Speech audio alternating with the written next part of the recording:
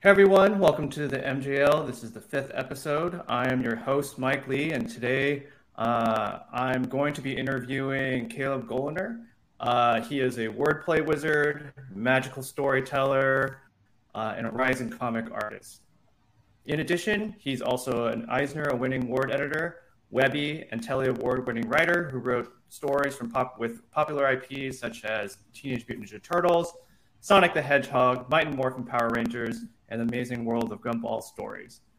He recently just published a new comic called Ghost Cage, and we'll talk about that a little bit in this podcast. But Caleb, I want to welcome you to the podcast. Thank you for having me. I should introduce you next. I'll be waiting for it. I know you've been thinking about potentially starting starting your own podcast. So would love, obviously, to be a guest and receive, an introduction as well. I'll see what the schedule allows. I'm being too ambitious with all the stuff I want to do right now, so that's still in the offing, I think. Hey, there's nothing wrong with a lot of ambition. It just means that you just have a lot of priorities that you need to take care of. Yeah. Trying to live in the world. Okay, so how we know each other is that we used to work together at Crunchyroll. So at Crunchyroll, I was in a more of a product marketing capacity where I'd put together decks and like strategy and planning, communication and messaging for some of the mobile game titles that I was working on. And oftentimes I would consult with Caleb in regards to copywriting. And so we worked pretty closely together in terms of refining kind of the messages that I would put together, and then I would pass it on to Caleb, and he'd take his own spin on essentially refining and giving it more of the tone and style that, let's say, Crunchyroll is looking for in its sort of overall brand messaging. And so yeah, that's how we've kind of known each other. And for context, for the most part, I really don't know a lot about copywriting or like the comic book industry. So I'm really using this opportunity to be educated by someone who kind of lives and breathes this stuff. Just because for the most part, I think the other listeners and viewers are probably in the same boat as me. Like you've probably heard of a copywriter, but you don't really know what they do other than write really snazzy copy, and that's about it. Or maybe you don't necessarily have a copywriter and you want to learn how to write better copy or more engaging messaging. So I think definitely looking forward to exploring more of this with Caleb. That's what I'm here for. All right. So first off, I'm really interested in how you got into copywriting. Like, was this something that, when you were a child, right? Or, before your copywriting profession, was this something that, had an influence in your love of writing? Writing was like, I didn't ever think about being a writer. Like as a kid, I just was like kind of a space cadet and just like daydreaming all the time. And I like to draw. And, there's that thing when you're a kid, at least in my family, where it's like, I've always kind of believed that like talent is just whatever you find easy, like whatever comes naturally. And like whether or not you cultivate that talent and turn it into like a skill, like something refined that you can actually practice. Like it's just like, it's one of your gifts or whatever, it's kind of like the way it was viewed in my family. And from a young age, I just like to draw, and I like to draw whatever. I like cartoons. I like comics. I liked like anything that was animated. I like toys. I was like very, very basic stuff. The stuff like every kid likes, especially when they're really little. I was like not super into sports as a kid. Like it's weird. I didn't care about sports or anything athletic, I think, until I was like 25, and that was only so that I would stop writing, and like stop thinking about writing and drawing and stuff. So, yeah, like basically, drawing as I got older. I didn't have much of a work ethic at that age, like elementary school, junior high. So you start to give up on certain things, like when you're a kid, because when you're a kid, you want to do everything. You want to be like a firefighter, right, and like an astronaut and like Godzilla and But the education system in Olathe, Kansas, where I grew up, they force you to write, right? Like you have to write a ton in Yeah. school. Yeah. Yeah. Yeah. Like you have to, And yeah, you'd write a lot yeah, in school. writing papers all the time. And like, I just never found it difficult. That was like the passive skill that like they train you in. And when you excel in it at all, you're rewarded with not necessarily praise, but like it's one less thing for you to get a C at. Like you're bringing home A's in something.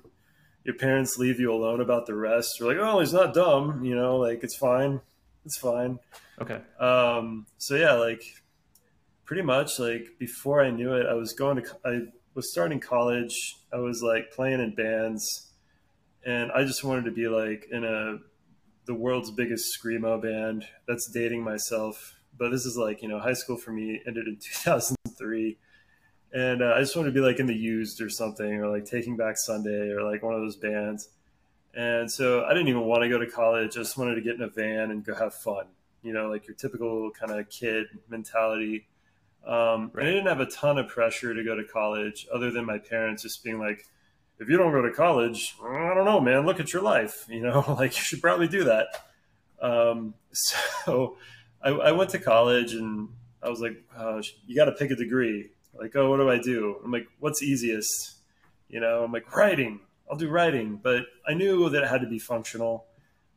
English degrees are notoriously not like a profitable standard. So it was like, I knew I loved magazines. I loved reading the newspaper. I grew up reading like Entertainment Weekly and People Magazine. Like my mom would always bring them home from the library, and I would just like devour that kind of content, like the smart ass writing that's like critiquing stuff. Like that was what was fun about writing. And I was doing that in music. I was writing lyrics and just trying to be funny and like be a smart ass and be entertaining, make jokes pretty much. So yeah, like I decided to get a journalism degree. Fortunately, like I took all the history classes I could, and like, How come you decided to take the history classes specifically? because I'm terrible at math, um, Okay. or at least I was. I don't know. I don't think I'm any better now, but I got good enough that I could like get a good score on the GRE later in life. Like college algebra smart, but like other than that, other than the FOIL method, I'm like I don't know what I'm doing. Um, So yeah, I basically just I took what I thought was the path of least resistance, but I just kept trying to. You develop a sense of pride in the things that you're maybe praised for as a kid. Like, well, I can't suck at writing.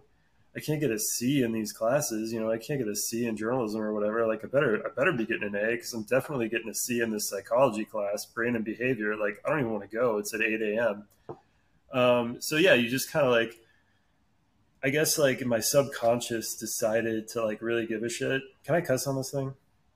Yeah, go Oh, ahead. That's perfect. totally fine. Yeah. Perfect. Keep it in the show. It's a good question, audience. But yeah, so yeah, I got out of school, and the economy like totally hit the skids like right away. I graduated in 2007, and then there was that like 2008 like financial apocalypse. Um, And so like all the jobs disappeared, and I had been printing t-shirts and trying to get my band to go on tour, and it was not going to happen in any reality. Everybody had commitments, it just wasn't going to work out. So I kept playing music, but I was like, I can't be printing t-shirts anymore. I just went to college, and I paid my way through school. So like, fortunately I didn't have any debt. I had some buffer to like screw around for like a minute, and I was in a pretty cheap part of the country to live at the time. Those places don't exist anymore. Sorry, audience. It's been 20 years, but It's a different time. it was a slightly different time. And so yeah, like I wanted to make some freelance money. I was working at a library that I had worked at since I was like 15 years old, and I was just dying to get out of my like metro area. It's like I need to get out of here. Like I'm dying on the vine. So I just like kind of like started talking to people, and throughout high school, I had always interviewed bands as a way to get into shows for free.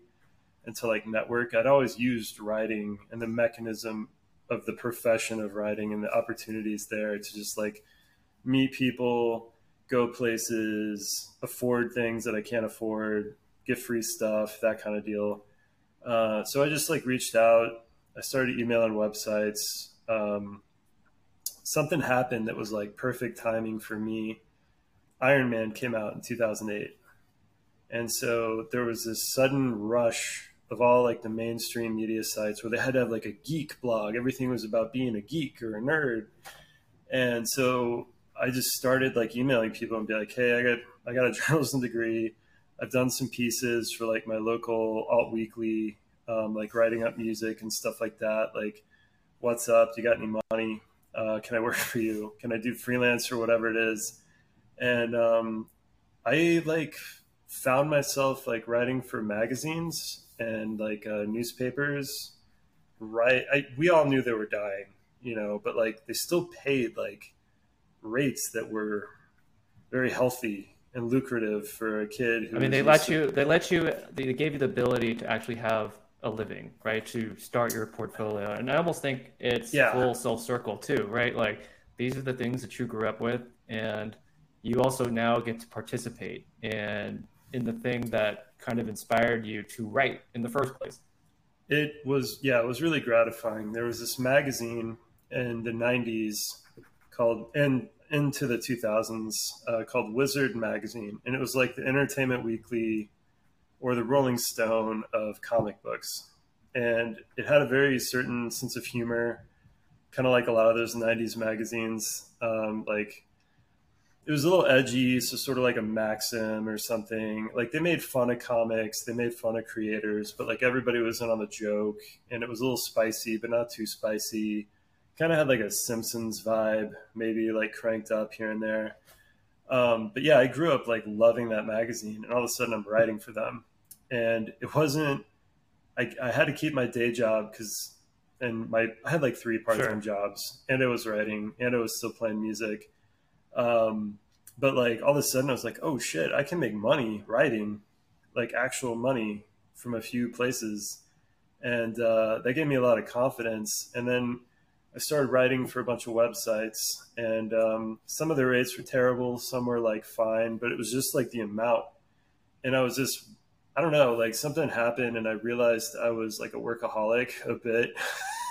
And like, I mean, you haven't always been doing a bunch of different jobs. Like if you're doing three part-time jobs, right? You have a day yeah, job. You're always traveling, right? Or doing some. It's not just like I'm doing one day job and then it's the same kind of day job, somewhere else. Like your mind, from what it sounds like, and based off of everything you've said so far, has really gone on an adventure, right, to a certain degree, and like yeah. very much like kind of anything goes. You're going with where kind of the wind takes you, and the wind just happens to be writing opportunities.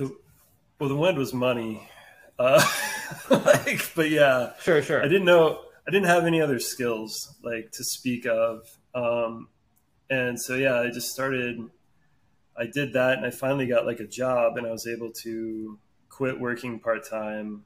I had a full time job as like an editor of a website, like on a staff, and it was called comicsalliance.com, and AOL owned it at the time. They sold it, or they'd merged with like the Huffington Post, and like we were working for the Huffington Post, and then they like laid us all off and closed the site. But then like a couple of days later, it got bought by a radio network, which owned a bunch of like genre sites, music sites, entertainment sites.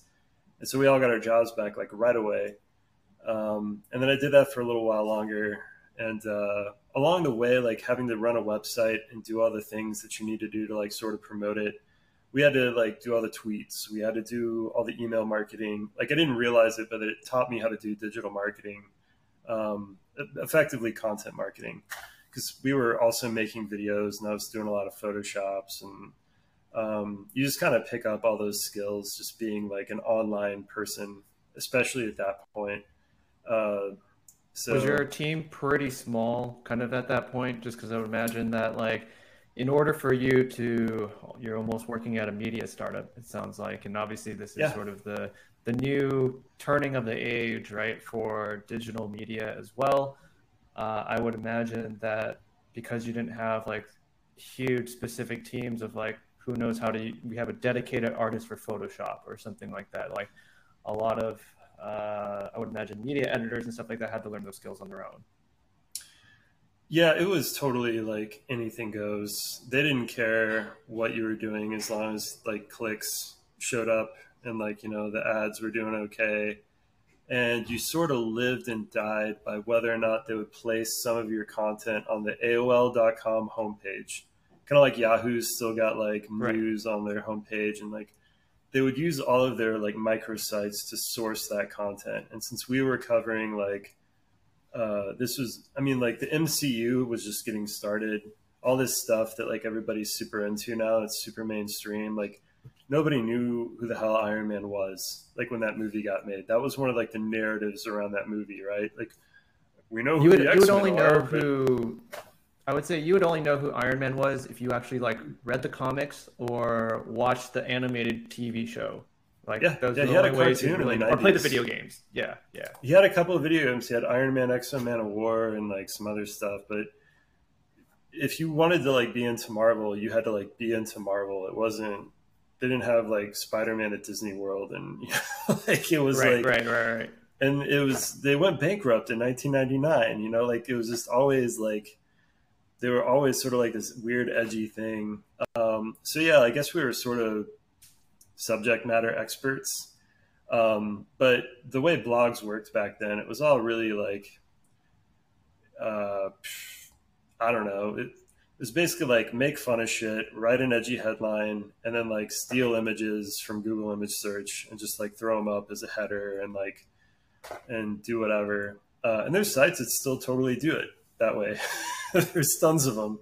But now they're promoting my comics, so it's like now I'm like, That's God full bless them. circle. It is a little bit. It is a little bit. But yeah, I did that, and I was still freelance writing for a bunch of other publications. And finally, I was like, dude, I need to take a break because I'm like writing about. I was also writing a lot of the content and making videos and editing other people's content. So yeah, it was like three people who were sort of the editors. We would all write a little bit, but they wanted like 12 to 20 pieces of content a day. That's So a lot of anything content. from like, yeah, yeah. I mean, like it was just a machine back then. So I tried to make it. We had like feature writers. They would write like opinions on trends in the industry.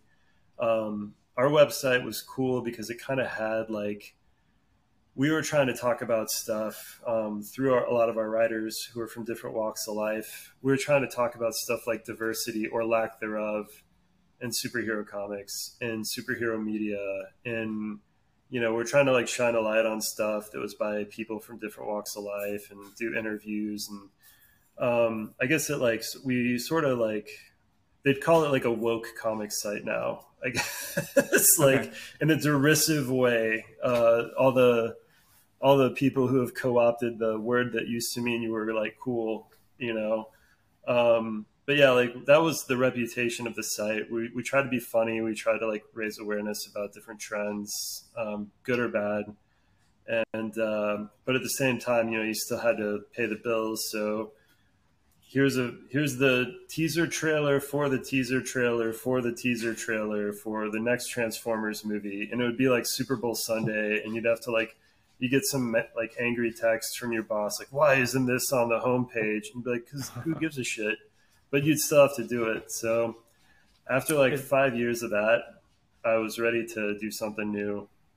I was gonna ask, is there, so you mentioned how you had to write like 20 pieces, or those articles a day, or just like pieces of content a day. Like, because you kind of went through like the machine or kind of the meat grinder in terms of so much repetition, from like a whatever headline, clickbaity type titles, how did that actually, I would guess, did it actually help improve like your writing, like, and from like or not necessarily your writing, but like your way to get from your message across, right, and engage, Yeah, right, because you're doing so many reps of that. Like, how did it change your it's like writing? working out.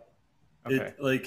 It depends on your mindset and how much you care, because like you're basically like, sometimes you're making a gourmet meal, you're doing an interview you really care about. You know, you're showing up, and like I got to interview Anthony Bourdain one time. So I like worked really hard, made sure I had good questions, made sure my hair looked right. I wanted to like, I loved him. So I was like, I want to impress Right. Anthony Bourdain. So sometimes you're a chef, but most of the time you're making cheeseburgers, right? At McDonald's, and you've got like a machine doing most of it, and you're just kind of like throwing ingredients around.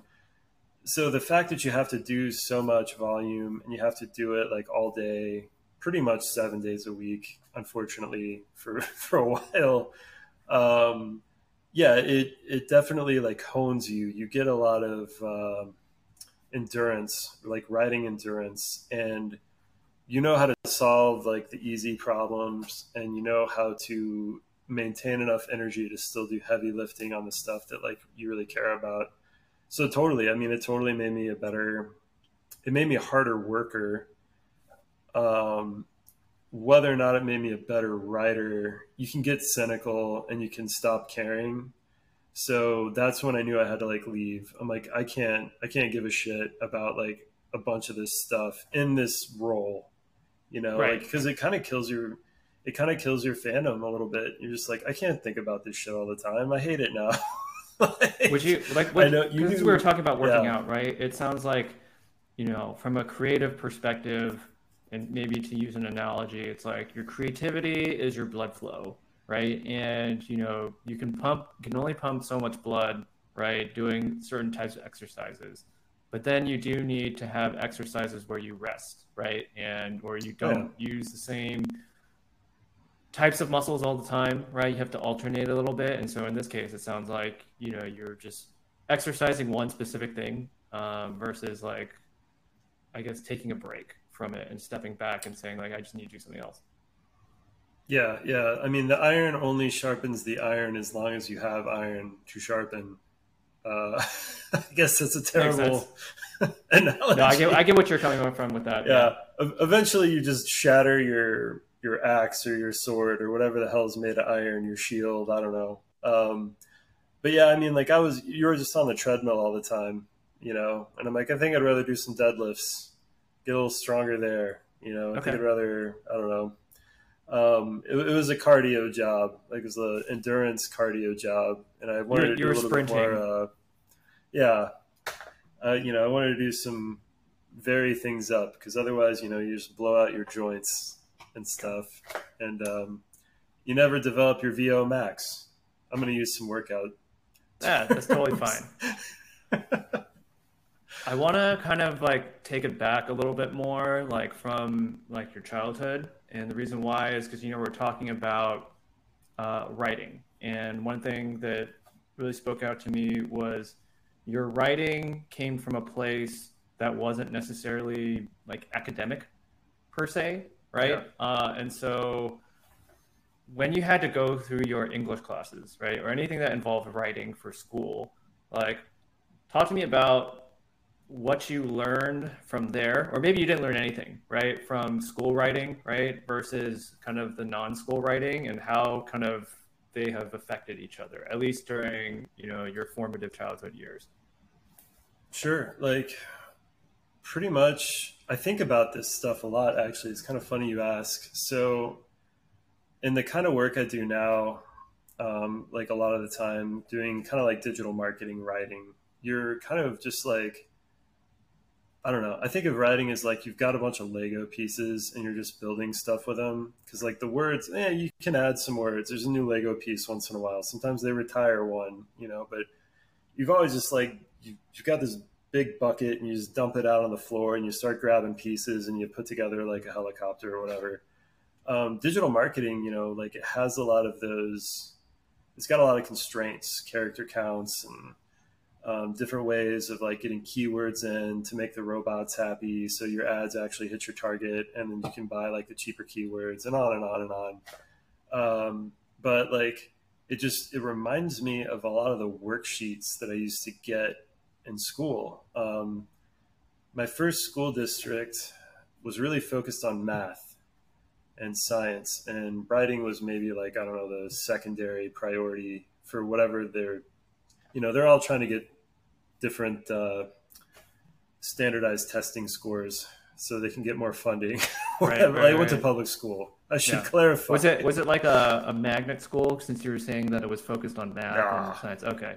I was just curious. No, that's just what I noticed. Like we moved across the metro and across state lines. Like I was living in Missouri growing up, and then like fifth grade we moved to the Kansas side.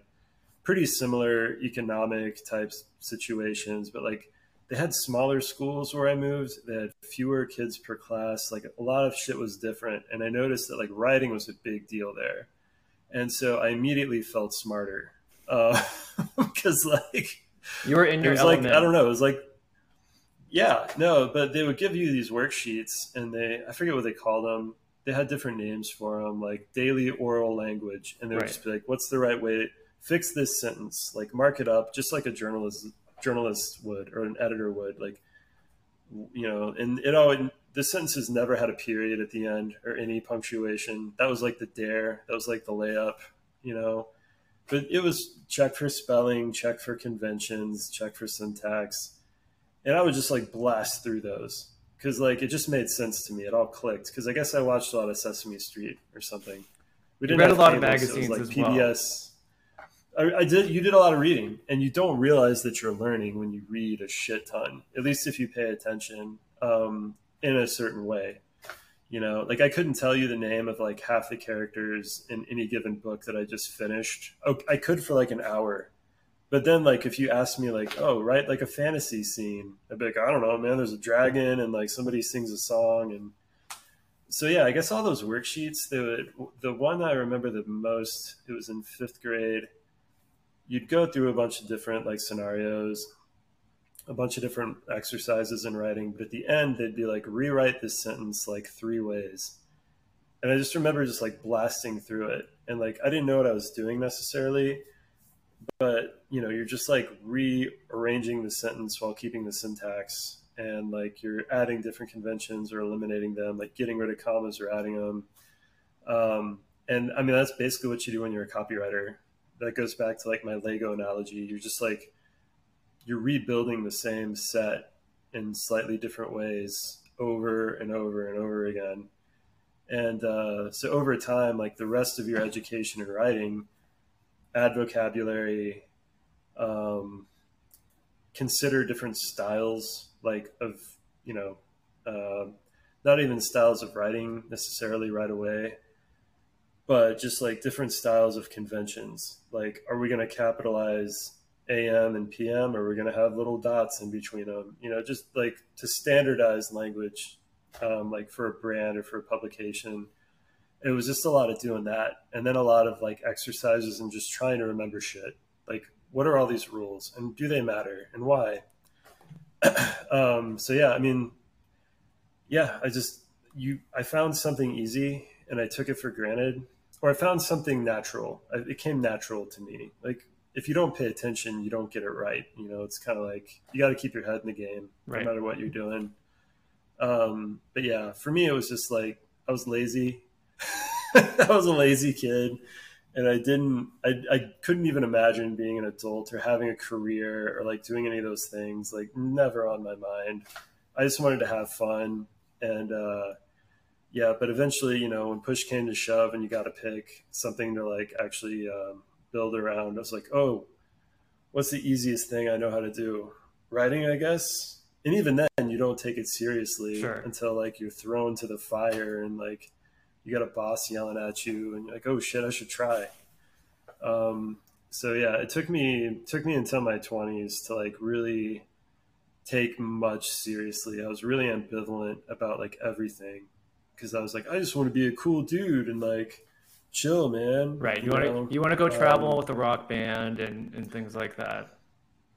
you just want to have Just live. fun. I just want to have fun, basically. Yeah. So fortunately, I had like that mutant power of being a workaholic, and I didn't realize I was doing it all along. You know, I would like hustle for my bands, trying to get people to shows. You're abusing MySpace and Zanga or whatever was around when I was a kid, Right. just like spamming people, trying to get them to care about your band. So, and I guess I was like subconsciously fascinated with marketing and branding. I would always just look at stuff at the stores and be like, oh, they changed the cereal boxes. And it'd be like, oh, a new Independence Day is coming out this summer, with Will Smith. Why is that on the Cheerios box? Like I was always just like looking at all that kind of stuff. So over time, like, you're my therapist right now, and I'm explaining where all my bullshit came from. No, but But that's yeah, that's exactly it's what just we like want to whatever. like explore, right? Like, Yeah, part of it is really understanding, you know, for copywriters, right, or people who love writing. Uh, I feel like where it comes from is very different than maybe say other professions, especially because it is such a creative endeavor. And in that sense, I want to segue into you talked about how your parents, right, initially were just like, okay, you're getting an I don't know an A in writing or in English, like clearly you're good at something. So talk to me about when you kind of your parents realized like, or you maybe you told your parents like, hey, I'm going to be a writer, right? That's going to be my profession. Like, I want to know what that reaction is like, just because it's unless you have very creative parents, right? Like that can appreciate and yeah. understand the struggle of potentially being in the arts, right? Like, what was their kind of reaction like? My parents were really easygoing. They never really told me what to do. Um, and like I've talked to them about all this, so if they ever hear this podcast, they won't like clutch their pearls. Like, how dare he? But like my parents, like they really instilled in me just like work hard and save a bunch of money so you can retire because life is miserable. Right. I was kind of like they liked being parents, but like they were pretty hands off. Like I just would follow my brother around all the time, and like he was in the math, like he's an engineer, like he works at Honda and stuff. And like my sister, she's an engineer. She works in like renewable energy and stuff, and like so like we all got along. Like we didn't really fight, but I was just like a daydreamer. I don't know what my parents I think were worried about me when they thought I was really going to try to pursue music, because that's just a dead end. Like I wasn't like Marshmello when he was 12 years old or something. He's Right. like doing piano recitals and knows how to use Logic and Ableton and stuff. Like I was just like, we, Well, you also have to remember, like so, back but then, my, right? Like there wasn't TikTok or Instagram where you actually had no, platforms for that. It's literally MySpace. Put your music on MySpace. Maybe it blasts through, right? You still are handing out CDs, so the I was platforms doing and that. I reach, was every show. right? Like you're not Yeah, I was going to every show, burning CDs and handing them out in line and having people throw them on the ground and not give a shit. And that can only take you so far. What you really needed was you need to get signed by a label, right. you need a manager, you need a booking agent, and you need to go tour your ass off for like 3 to 5 years. And then, if you get on the right tours and you meet all the right people and you say all the right things and dress a certain way and follow the counsel. And I've got friends who are still doing music, and they were able to do all of that. But I look at their lives and like everything they've done and gone through, and I'm like, that wasn't going to be me. So like I miss like making music sometimes, and I'll get on Ableton or something and try to like program something. But yeah, it was pretty clear. My parents were just like relieved at every life stage. Oh, so he's going to college? Oh, so his grades are fine? Okay. Like, oh, so he has a job? Oh, so he saves some money? Oh, so like he and his girlfriend get along and we like her, like who's now my wife. Like we've been together since I was 17. And so yeah, they just would like take each stage as it went. They never really intervened.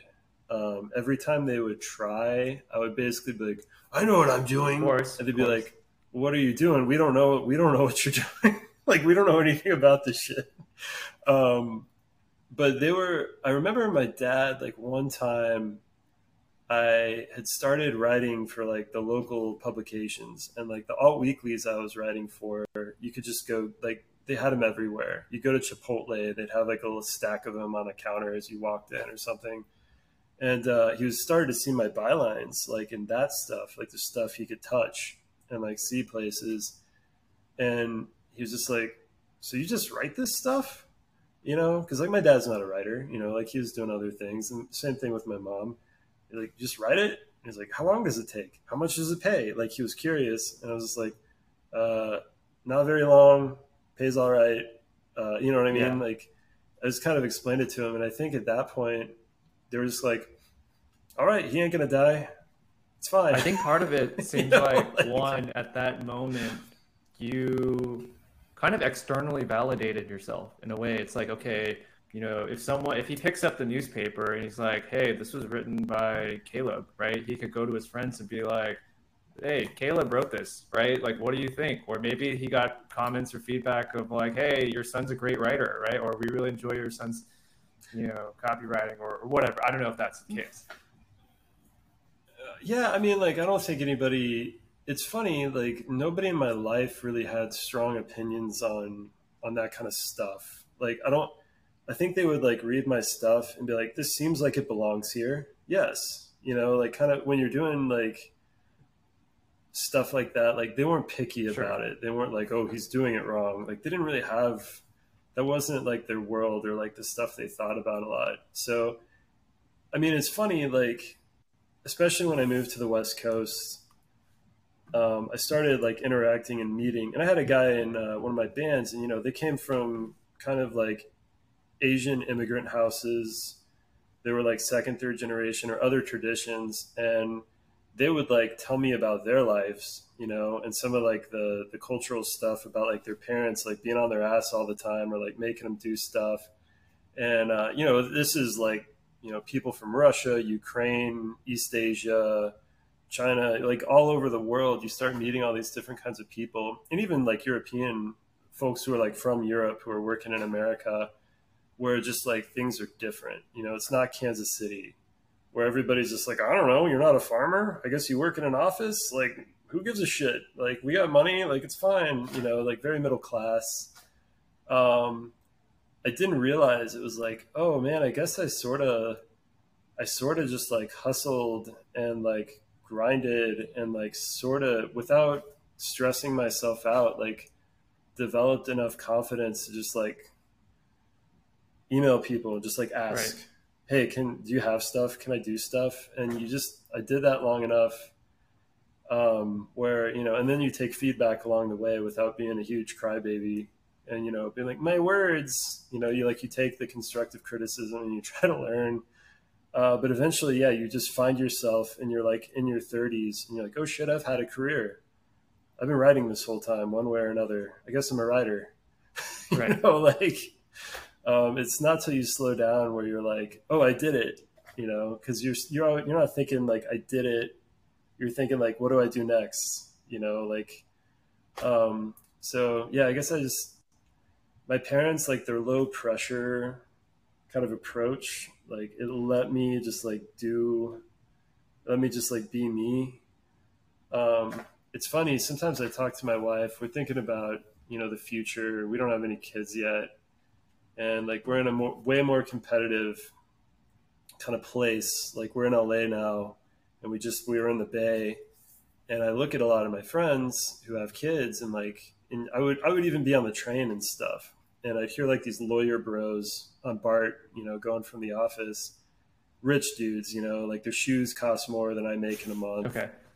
And they're talking about their kids, their kids like, oh yeah, my kid's going to like learn Mandarin, they're like 3, and they're learning like, German or something. And, of course we got like the regular stuff, and they're in Kumon and they're doing all this shit. And these guys are all stressed out, like, oh, it's so expensive. They got to go to private school. And I look at all that pressure and I'm just like, dude, I would have snapped. I would have like totally, if that were me, I would be like the biggest fuck up in the family. Right. Do you think that like the kid there's like the who couldn't have done it? Human or not? Or I guess adult. There's like that parental pressure that really tries to steer them in a specific direction, right? And maybe that works for certain types of professions, right? Like maybe more, I don't know, let's say math or STEM oriented, right? Where maybe there's a little bit less creativity potentially involved. But like for creative stuff, that's still problem solving. Yeah, but with creative stuff, right? Creative endeavors, like there's a certain kind, I feel like there's a certain kind of environment that you need in order to really, I guess, afford yourself the time to be introspective and really think about deeper problems that maybe can't be manifested in like 1 + 1 = 2, right? Kind of thing. And it's not as clear cut. A little bit. Like when my brother and I would play Legos as kids, he would like make cars and jets, and he would make them so that he could like flick off pieces and it would like drop bombs or like shoot stuff. And this is like old school Legos before they had springs, and this wasn't like the Technic stuff and like the cool new stuff they got now. And I would just be like, hey, can I have your little dudes? And he'd be like, yeah, I don't care about the little dudes. And he'd give them to me, and I would like make them talk to each other and stuff. And yeah, I guess like if sometimes like creativity, I'm doing air quotes, I think it's problem solving, at least at a certain point. But like there's that element of, so like I think I have that in common with like engineers or like people coding and like a lot of the UX people I work with and designers and like product people. And I totally like get, I had a gnat flying in front of me. I totally get their approach to like getting stuff done. I feel like that's why I've had like a pretty good career in that, because I understand the personalities and some of the mentalities like of some of the people in those fields. But like if you're trying to tell stories and like bring in some fantastical like stuff, you need, I do think, time to daydream and just like look at other art and like get weird with it and just like imagine crap. There's this artist from Korea named Kim Jong-ji, and he's like famous, like he can draw anything without any like underdrawing. So basically he like does magic. He's like a wizard. You just give him a brush, you give him a pen, you give him whatever, and he just starts at one point in the page and just builds out from there. It's what every like little kid thinks drawing is. You know, it's like there's no rulers, there's not, it's what like most people think artists do. You know, like they just draw and it just happens. But everybody is actually like tracing stuff and like doing collages and like putting stuff Everyone's a on top. Photoshop artist, essentially. They kind of. I mean, like there's a lot of that, especially in comics specifically. But you know, even you got to sketch a figure and build on it is what most people do. But Kim Jong-ji, like he just like seemingly pulls it out of like, you know, the universe, and it's like automatic writing or something. It's almost supernatural. And he draws in like fisheye and like weird perspective, and like it's but he says he can do it because he has a large visual inventory. It's like just a file cabinet full of samples, or like a sample library like a DJ would use or something, and they're like, you know, playing on 5 buttons and they're just like making symphonies.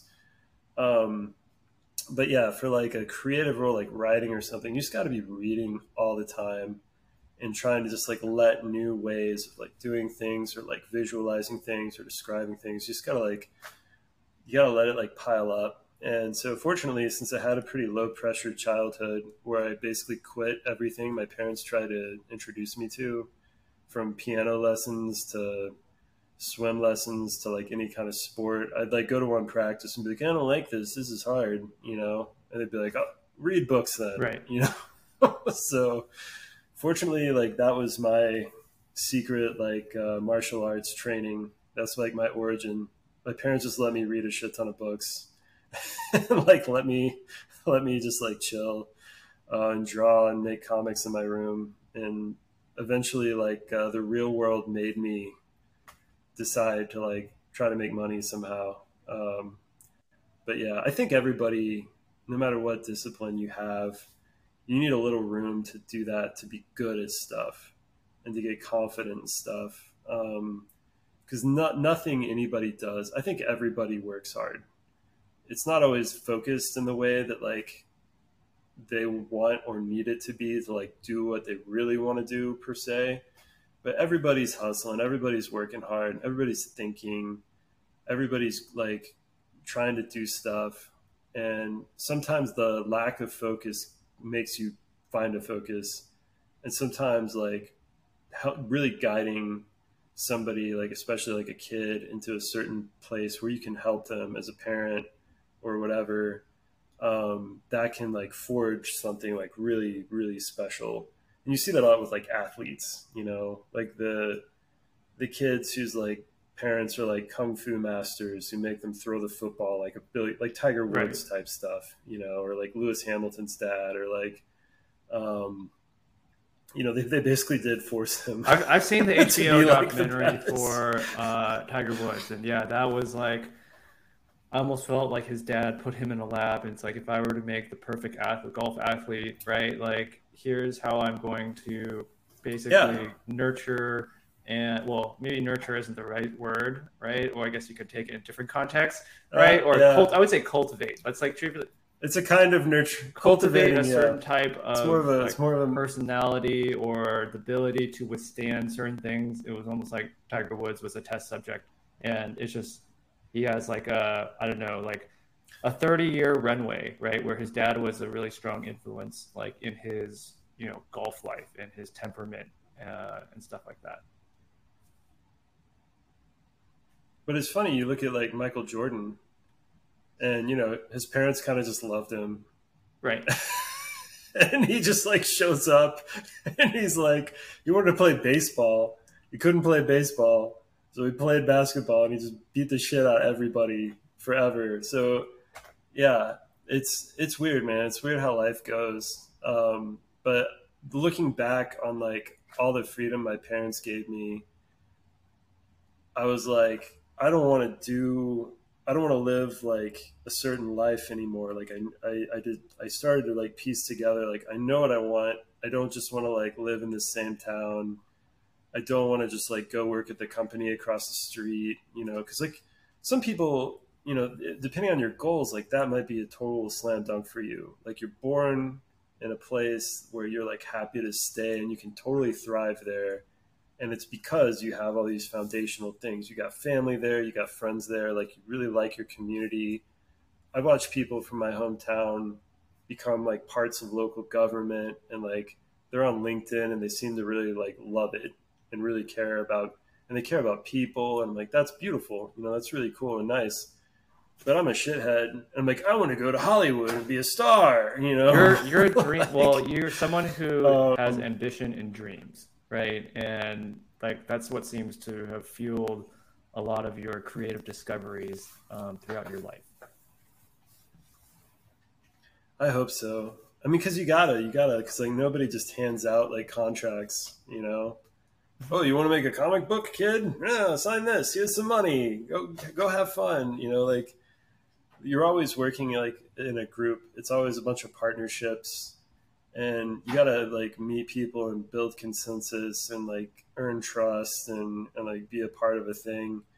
Um, so yeah, like writing was just like the way to do that for me. I was like, oh, I know how, like, you know, you look for the need and you try to just like get in there and help out, and then you go, okay, I did that. What's next? You know, like who do I want to be next, and how can I do that?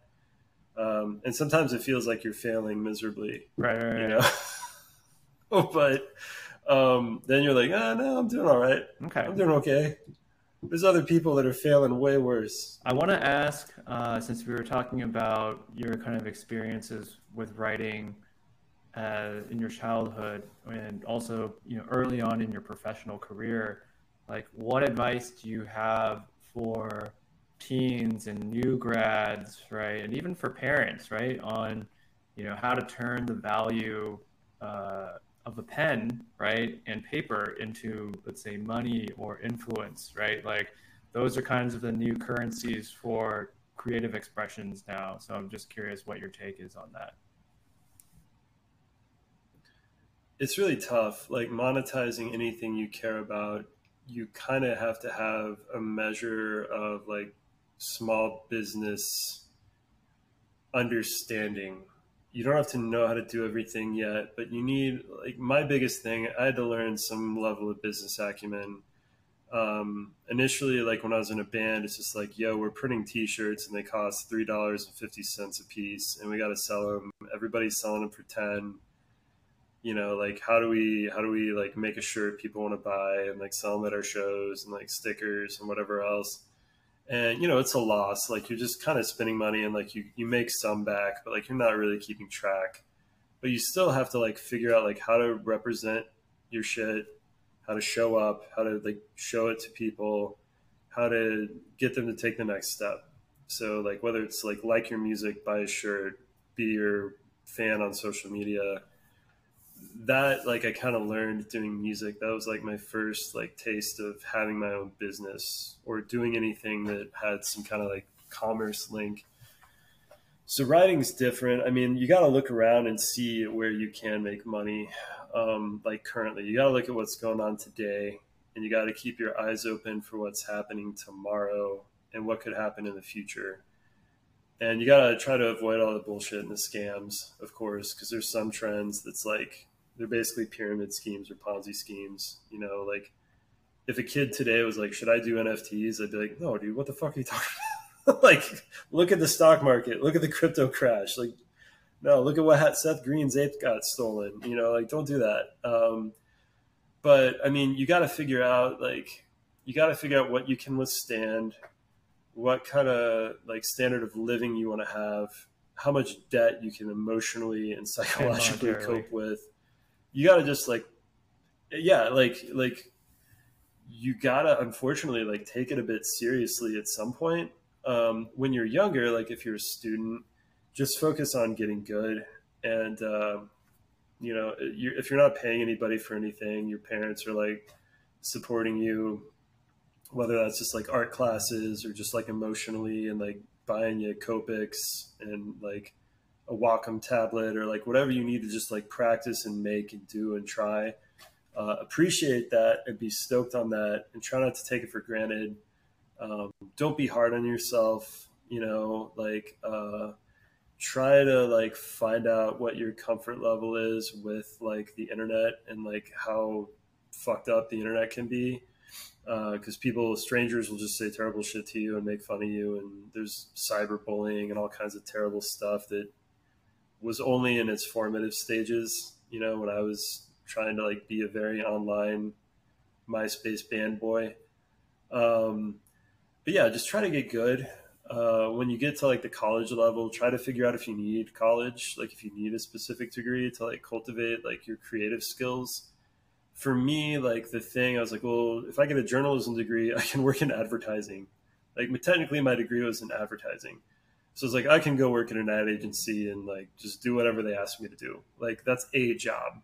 I'm not going to go broke.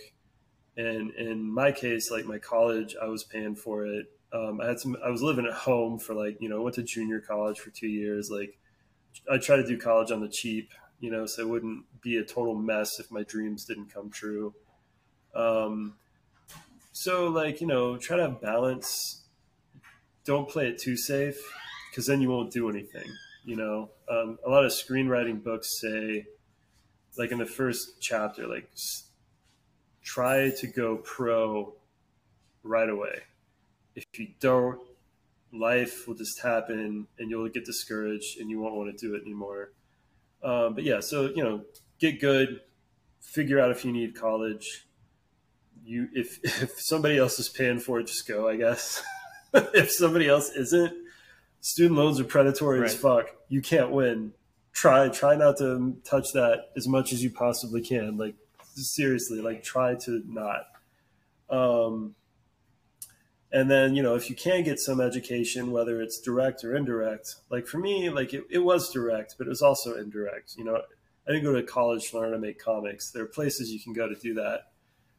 In places like I could have gotten like a poetry degree or like a literature degree or something. Some creative paths, you can become a teacher. So like if you're good at your craft, you can also you can use teaching to like stay afloat a bit. Teaching is not super lucrative, but if you can figure it out, you know, Stephen King was an English teacher, you know, like, and that was back in the 70s or whatever. So like try to just take care of yourself.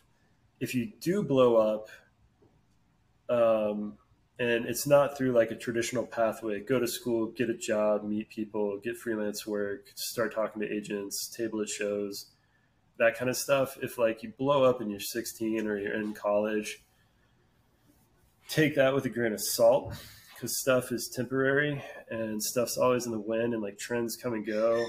And you know, you could be selling prints like crazy because you're doing Stranger Things fan art today.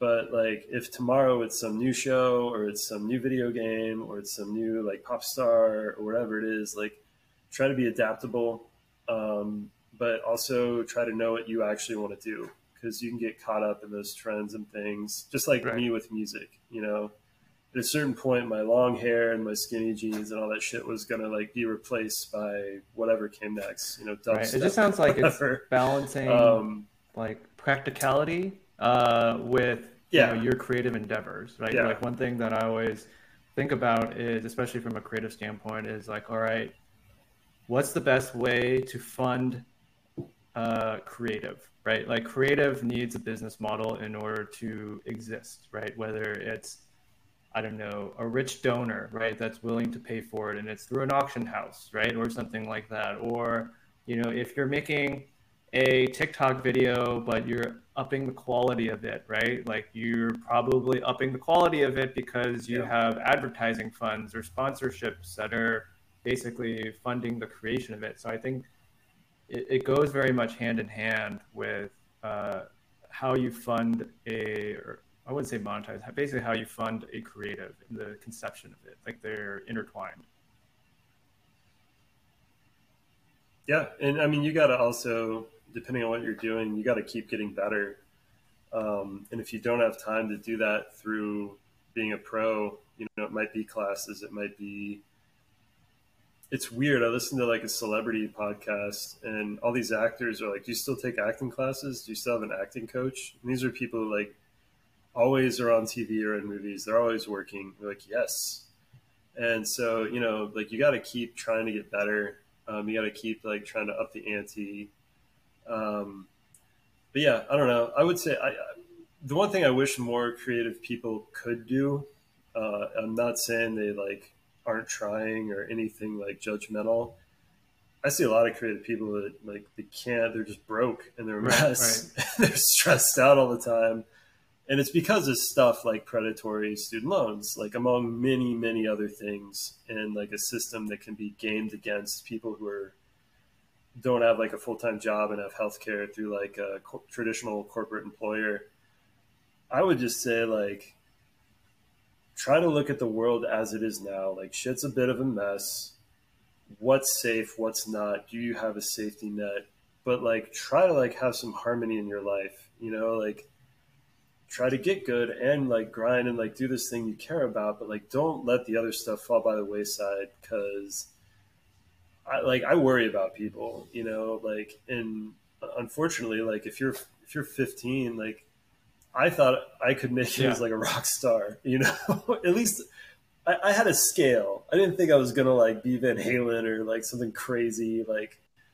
But I was like, I can go on a couple world tours, get a couple albums out, not have a real job till I'm 30, maybe. That was That like was the I thought that dreamer was in pretty you, right? realistic. Like where it's just But like even you're elevating your yeah, mind beyond the constraints of what is possible now, right? And that's it sounds like it's a very important piece of it, but yeah, also you need to be, like you said, in the present and just like what is my situation right now versus always thinking in the future. So it sounds like it's a balance of that. I do want to move on to totally something maybe more like for sure. writing on a personal level for you. So, you know, I was thinking about this particular question and I kind of want to get your take on it because I think it could be very subjective and it really reveals a lot about how you think about things. Is what is writing's purpose at its most fundamental level?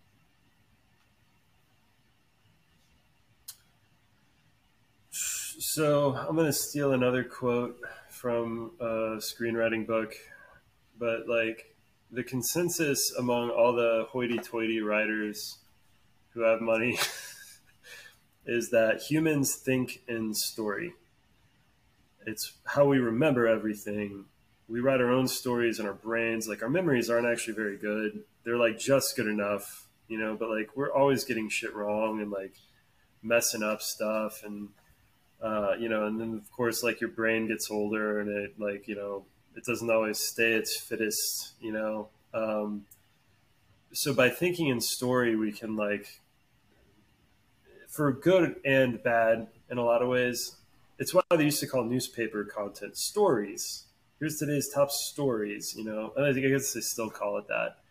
But it's like you have your characters, they do some stuff, something's changed, you know, they've changed something. What happens now? It's kind of like there's this basic arc and like a 3-act structure, and we kind of think in 3-act structures.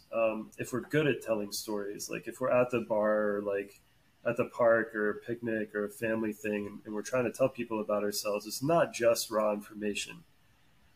Like you turn yourself into a character, the people you're talking to into characters, and it's like, so you know this character, right? You know this character, you know them. Well, they were going about their business, and something unexpected happened, and they had to deal with it, and this is how they changed, and now here's what they're like. Even if the story is as simple as like, I walked into like a Subway sandwich shop, I slipped on a banana peel, they gave me a free sub. Like that's still that like 3-act structure. So writing doesn't all have to be stories in that way, but like when you do things, when you're writing for an audience, you're basically kind of always doing that, or some permutation of that. You're delivering information in a way that people can remember using the communications tools that we have available to us with our sensors and our brain, you know, our CPU. So that's like writing at its most simple. On a personal level, though, if you just like have a journal, or you just write down your thoughts, or you have a diary, or like however you write for yourself, or if you write your own stories and you're just making characters talk to each other, or you're having fun, or you're playing like Dungeons and Dragons, you know, there's a lot of writing in that. What you're doing, you know, either actively or passively, is you are putting all the pieces of storytelling somewhere, and you're looking at them. You're writing your life story, or you're telling your own story for fun. And when you do that, like you're pulling from all these places in your brain, your memories, like your desires, like basically like your psychology is on paper or a screen. And so like by making your own stuff, you can, with work, or some people do it naturally, become better at telling stories, like other people's stories, reporting information in the form of a story. And if you use writing correctly, it can help you be more honest with yourself. It can help you accept yourself. It can help you be a little bit more self-aware. It can help you treat other people better. It can be more considerate of other people. So it can have like a really therapeutic kind of property, and like the whole process, you basically self-talk, you know, positive self-talk is a kind of form of storytelling. So pretty much it just like contextualizes like who you are and the world around you, and it gives you like a place, and it can identify either like your path or your purpose, or both. So that's like a hoity-toity way of just saying like writing's communication. I think of writing like at its most fundamental level is how you want to express your current thought process and emotions, right? In whatever way or format, or an artistic form, you know, you wish to express it. And so that's kind of, for me, how I guess I think about writing, is just how you want to express yourself. And, you know, sometimes when you're writing, like you said, it can be therapeutic, because as you take the time to actually write through things, right, you realize like, oh, I want to clarify things a little bit more. Maybe I want to use an adjective to better express how I feel. Maybe I don't know exactly how I feel, but I'll keep it kind of vague because I just don't know, right? Or I don't know how to describe the feeling. Or, you know, sometimes in other languages, right, there's certain phrases that represent a feeling, right? Or for a certain feeling, a situation, that kind of stuff. So that's kind of how I think about writing, is really taking, like you said, the Lego building pieces and putting it together into your own art piece, essentially, but in a way that you want to tell other people. Yeah. Yeah. I think really for me, I don't do probably enough personal writing. I mean, I'm Right. I kind of mean, you're just already trying to doing sell writing stuff all the time now. 24/7 and just like Like I don't, sometimes you just need a break, right? Like yeah, it's a funny thing like, for me as a marketer, I don't, right? Like, you know, I I don't, do marketing all the time for yeah, different companies, right? Or just in my personal career. But when it comes to myself, right, it's like I know what to do, but at the same time, it's just maybe I don't have the energy to do it, right? Or you kind of know what you can kind of get away with, and maybe you just like we were talking about with the workout analogy. It's like sometimes you're pumping too much blood or doing the same exercise. Like you kind of need a break every once in a while. Yeah, you get injured. You can get injured, yeah, repetitive stress injury. What do you think? So, like you said, you do marketing all the time. And this is something I wonder because when it comes time, I do marketing all day, I do writing all day.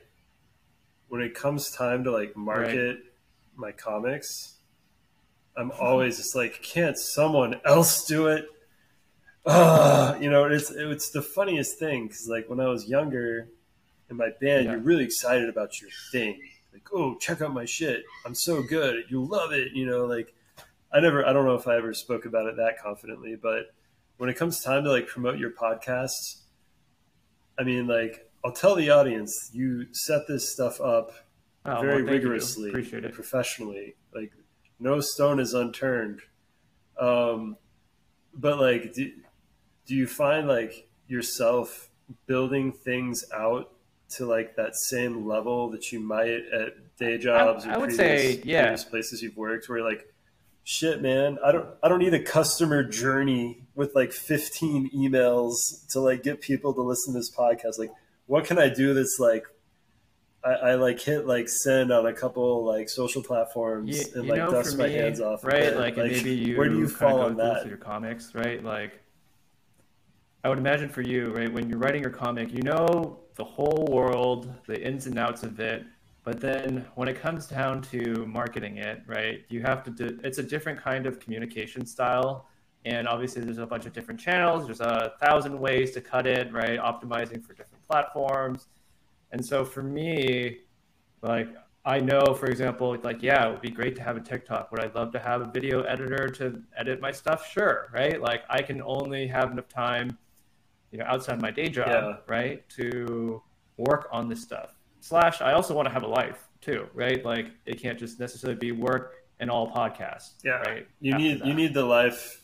Uh, Yeah, the quality suffers. The yeah, art goes down when you have no life. Like it really does. That's another piece of advice, youngsters or people who are thinking about stuff. Like, yeah. you gotta have a I life, would say at with least a well little going back to bit. the marketing piece, like for me it's like, yeah, I know that I should be on TikTok. I would love to have an email newsletter, right? But like when you're kind of starting out, you don't have all the same resources you would have at a bigger company. So, typically in my line of work, I usually think a lot of the strategy stuff, right? And I have other people who are really good at, you know, art or Photoshop or whatever media buying, right? Like they're the ones who usually are, that's why they get paid more, right? They get paid, they have that kind of career to do a really good job at that specific thing. I don't have that, right? And so, a lot of things I'm kind of doing grassroots, right? Kind of by myself. So let's say, for example, right now Yeah, I'm pretty much just focused on growing on YouTube, right? Like, sure, I can syndicate it, to Anchor, right? The podcast to Anchor, or maybe I'll post it on my Instagram page or whatever, or even my personal one as well, right? And I'm just thinking, okay, if I can't even get my friends that follow me as on Instagram or Twitter, if I can't even get them to go on, right? Like, or to follow or to engage with it, or find yeah, joy, right? Then I'm spending way too much time on the other stuff, right? So it's almost very much a super high or yeah, hyper focused prioritization on like, let me just get through this one milestone first, right? Let me, for example, let me exhaust my friend group, right? In terms of like, okay, like I feel like I've gotten all of them to subscribe, obviously very selfishly, or at least listen. And then after that, maybe then I'll focus on like, okay, do I need to go onto Reels, right? Do I need to do more TikToks? Do I need to put more resources? How do I need to change maybe my content, right? Do I need to personally spend more time cutting more videos or finding the newest way to engage my audience, even if it is a little bit more work? Are there new skills that I need to learn? So kind of just taking things one at a time. And because right now it is sort of my side hobby, like there's no monetization that obviously comes from it. Uh, Yeah. I just think about it from a what do I want to achieve out of it? And I think there's part of it also where I know if it becomes too marketing oriented, then I'm going to lose the joy of the craft, right? Kind of like you were saying, like you were writing for Yeah. a Yeah. media publishing business, right? You're churning out 20, articles, a day, right? Like I don't want to get to that point where you don't love it anymore. And so I want to be able to have that balance to say like, I feel a good balance between my work life, the podcast life, my outside the podcast life, so that I can continue to come back to it and give it my full attention that it deserves when I'm present. Do you think it's funny, like not haha Like funny, irony funny? but do you ever all sort? Well, I mean, it's just like a very human thing where when you work in marketing, I always say the hardest thing in the world to do is make people give a shit about anything new. It's almost impossible. And that's why we see, among other things, like tons of like media consolidation and franchising, and everything's a spin-off.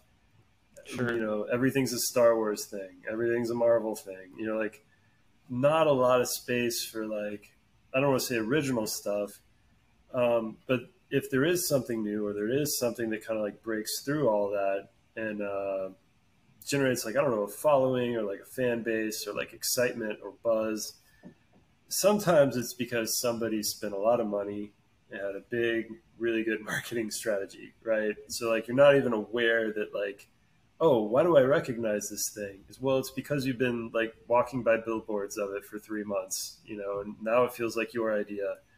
But it's really weird. Like, I've worked in a bunch of industries like entertainment, video games, I make comics, like a little bit of music, stuff like that.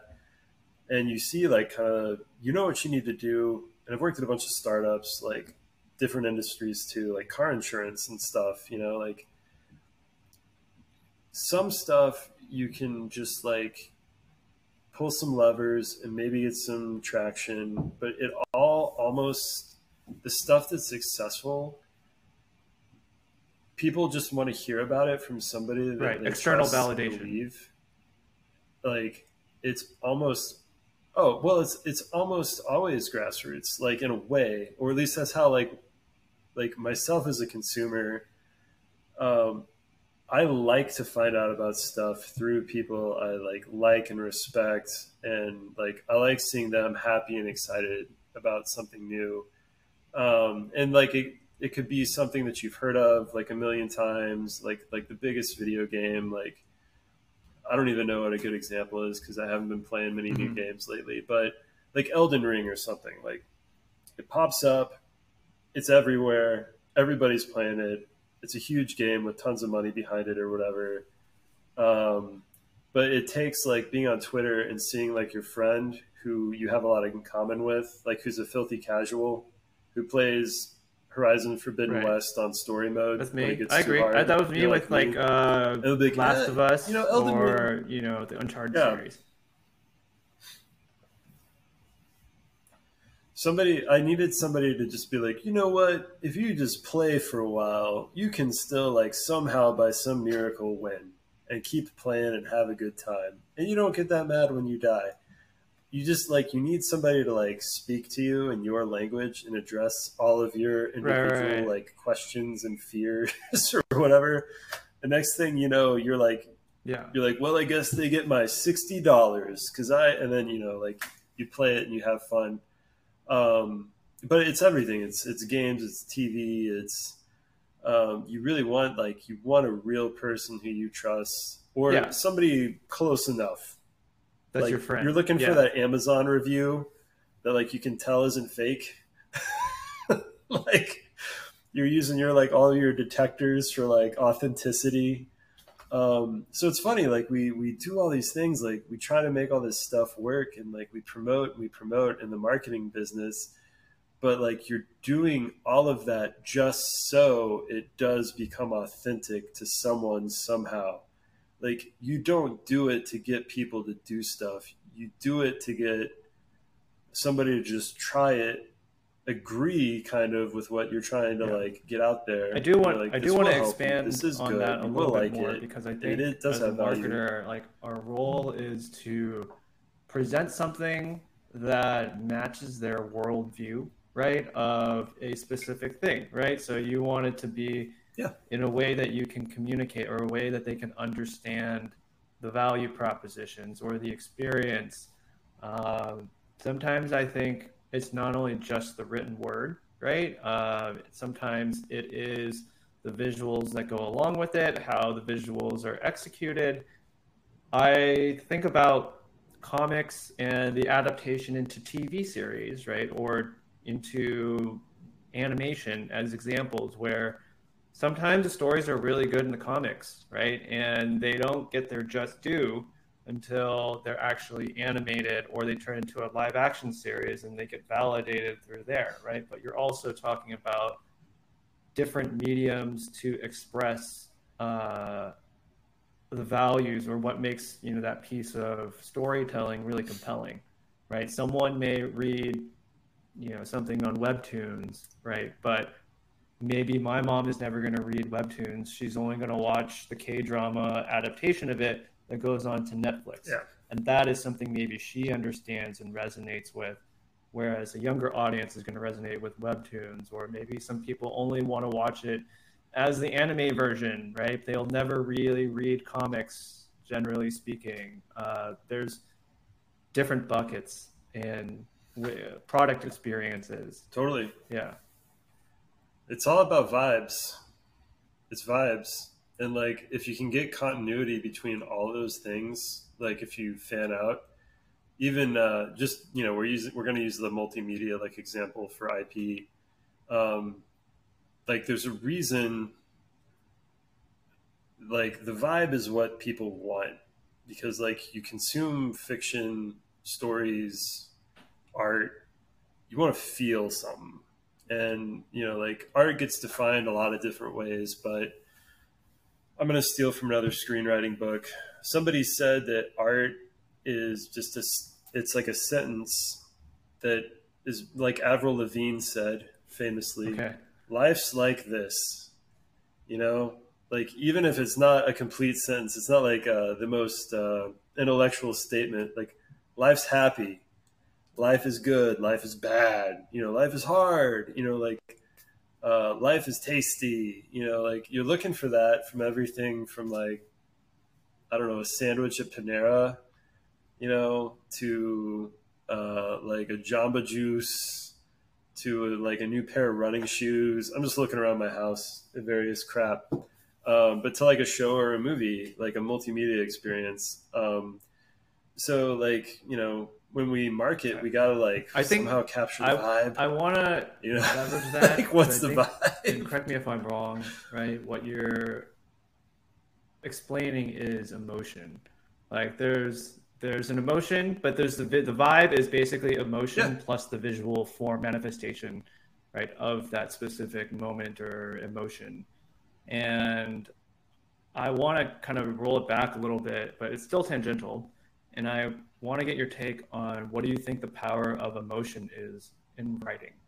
Because I feel like the with writing and emotion, right? There's part of what you're communicating is to communicate a sense of value, right? There's a storytelling aspect, but there's also yeah. the emotional art of how you want it to be manifested. So I want to get your take on emotion in writing.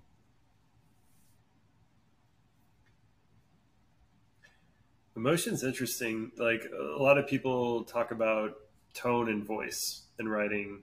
That's sort of like two of the prongs of like developing a style for a brand communication.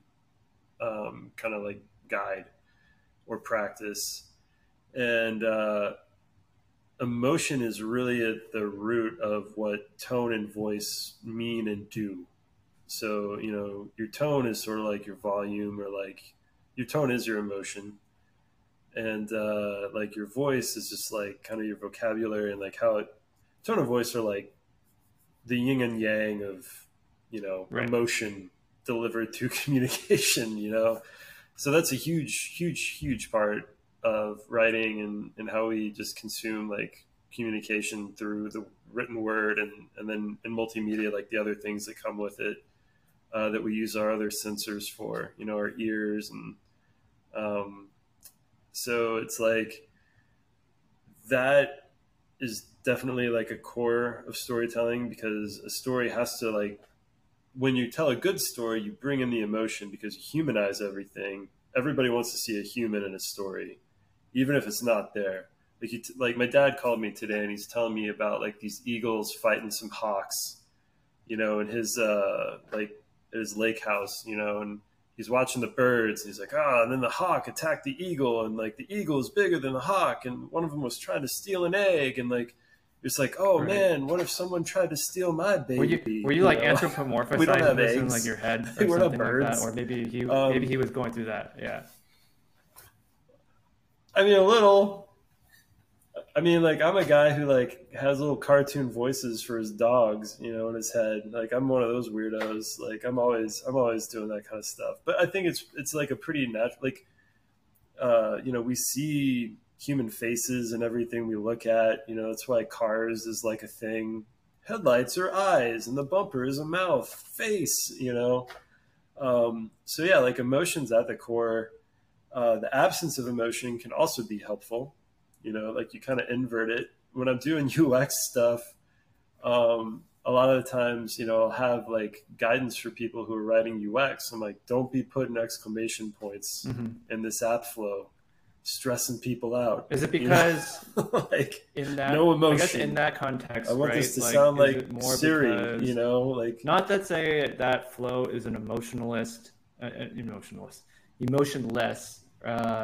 medium or experience, but it's yeah, also because that medium is so vast and so wide, right? Like you're not sure necessarily like in what context, right, is someone coming into that experience. So is that something where like being a little bit more emotionless and being maybe more straightforward from like a value proposition is like it's safe for one. Yeah. yeah, it's neutral, you know, like it's like Yoda. You know, like Luke on Dagobah, he's training Luke in Empire, and Luke's like, "What's in the tree?" He's like, "Go in there, go to that weird tree." And he's like, "What's in there?" He's like, "Only what you take with you." You know, like I think about that all the time. I'm like, don't tell anybody how to feel about Right. pressing buy now. You know, Because it's going to mean something just like different to everyone, keep it right? chill. Like I think that's part of it too. Is We're like telling part them, of I guess you could say yeah, neutral marketing, right? It was more how do I provide a platform yeah, experience that allows the self-discovery of other people to manifest their emotions to take a certain action. yeah. Yeah, I mean, I think it's maybe that's one of the reasons I look at packaging a lot, like at the grocery store. And sometimes, like, I'll just get annoyed by a package. And I'm like, I wish everything was just generic, you know, just like one font. Like for me, you know, like make it like a library. Like it's everything's in it. It's an encyclopedia of things to buy, you know, like broccoli. I get in this big tub for, I eat a ton of watermelon. So I go to Costco and I buy like 3 or 4 watermelons a week, like a maniac. And there's like 10 different distributors. It's probably more like four, but they've all got different stickers on them, but they're all the same watermelons, right? They probably all are sourced from the same regions. And I'm just like, get these stickers off of here. Majestic, melon up. I don't need branding everywhere, you know? But then I'll see something Yeah. specific like Spindrift, you know, not sponsored, not a sponsored item. Um, but I like the little can, It says nothing.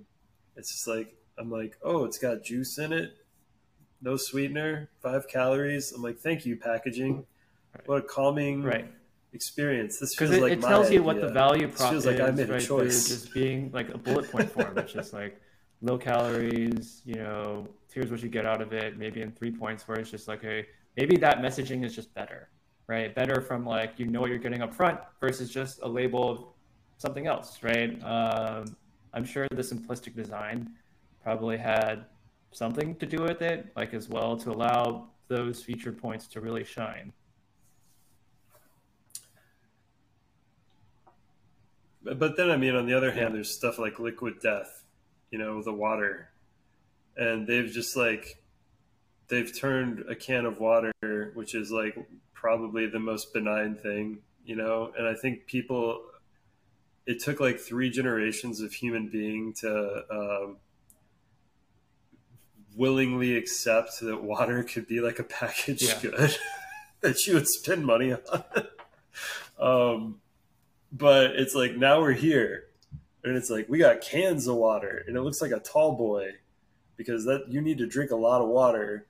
And they're like, we're gonna put like weird like metal, like heavy metal, like skater graphics on it. We're gonna call it something provocative. Like, you'd think this was like booze, but then, Right. so You're like at thinking it's first I like was totally like, obnoxious. water should Obnoxious be packaging water. at first, But yeah. now I'm at like, yeah. I'm like, I'm never gonna participate in this. Never. How dare they? But then I go to like a soccer game and I see Right. Liquid Death, and I'm like, that's water. I'm thirsty. And I'm like, cool art. Thanks, Liquid Death. I think it just And has to do with now I ain't how so mad someone's about feeling it. at the time and also the situation. Like if you're drinking, like you said, Liquid Death at a soccer game, like you're in a new environment where it's like, I want to feel amped up, right? I want to feel like, I'm ready to go. Or the same thing with like Gatorade, right? It's like sugared water, some artificial flavors or whatever, right? Like, does it make you better? I don't know, right? Does it make you feel better? Cool. That's why you have commercials, right? That are also like, here's athletes that use it, because it's less about here's sugar Yeah. water. It's like, do you want to be at your best, right? Other athletes are used drinking it for high performance purposes, or at least that's how it's advertised. So I think it's really about meeting the audience where they feel it, and also contextually in framing the right situation that you would use it.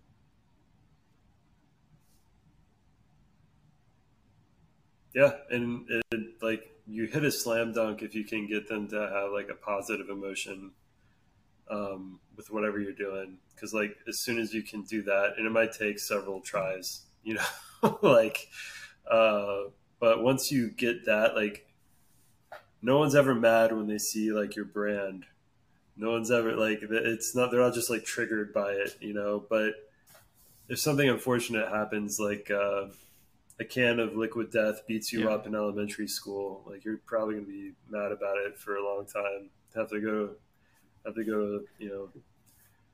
go to a therapist later in Yeah. life or something. I Hopefully that I doesn't wanna happen. I wanna transition Kids, watch out for to those cans. where you find sources of inspiration in writing, right? Like I know you have a large library to go through, just from your childhood to even now, in terms of different texts and stories that you've seen and things like that. So I just want to get a little bit more information on where you find sources of inspiration.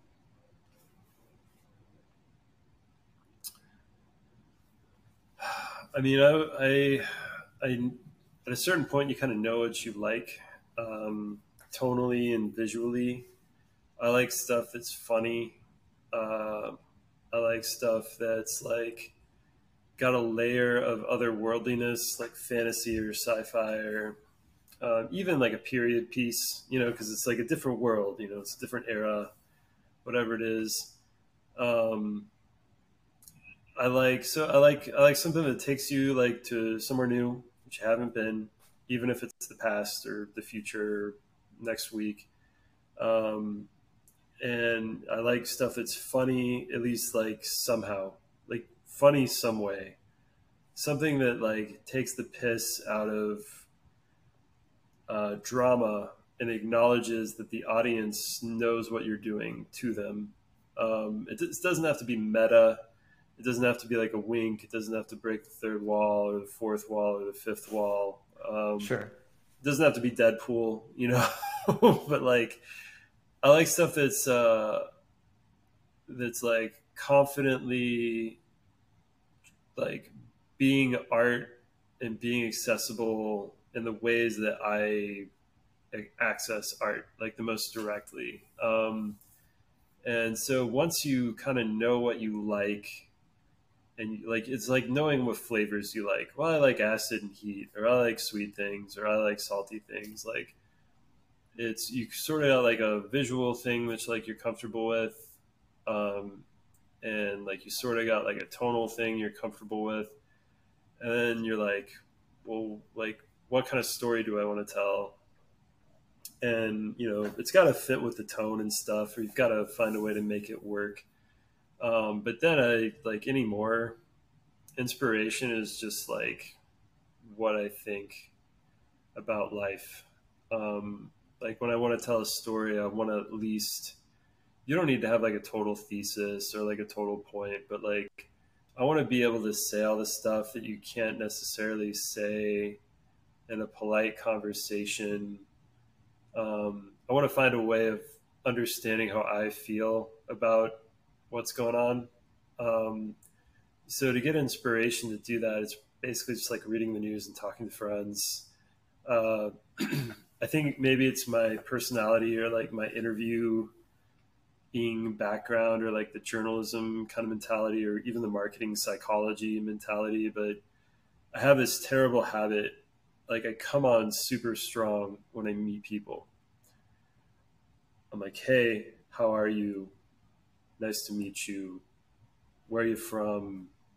How old are you? How's your family? Whatever. And then I'm just immediately like, what the fuck is going on in the world? What the fuck? What do you think That's of all so this funny. shit, man? Is the world gonna You end? basically Like, like turn fuck, the you planet's basically like done. turn What the into a fuck? Like, Gretzko, right? I'm Like totally okay, like off that. there's like like here's the buttoned up me, but then Yeah. afterwards it's just like I really just want to just tell you how I feel right now.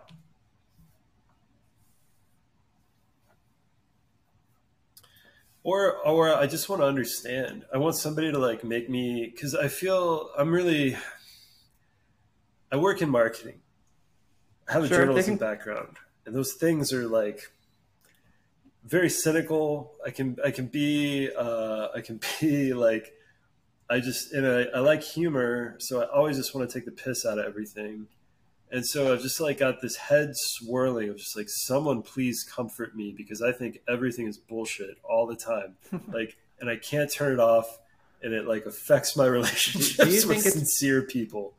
Uh, I was gonna say, so do you I think think a it's lot of comedians because or whatever think that way. you were talking about comedians, and I think for sometimes, and I'll say like geniuses or prodigies or people who are very engrossed in their professions or a specific way of thinking, sometimes they just think all the time 24/7 in certain modes, right? So for example, maybe you're a professional Yeah. comedian, every interaction you're thinking about what people are saying in jokes, right? Or it's like, oh, that rhymed with that, right? Or it's like, oh, I here's the joke that I would say, here's the next line I'm going to say, right? And because your mind works, or people's minds can potentially work in a way where it's always in that mode, that's where I feel like maybe there's just no off switch, right? Because maybe if, especially because it sounds like you dream a lot, right? Or you're super curious, right? And you're very much, it sounds like you very much like want to go on Yeah. a ton of different adventures, whether it's physically, right? Like, or, in a storytelling mindset, you're living in your mind and it's manifesting, right, in kind of the real world.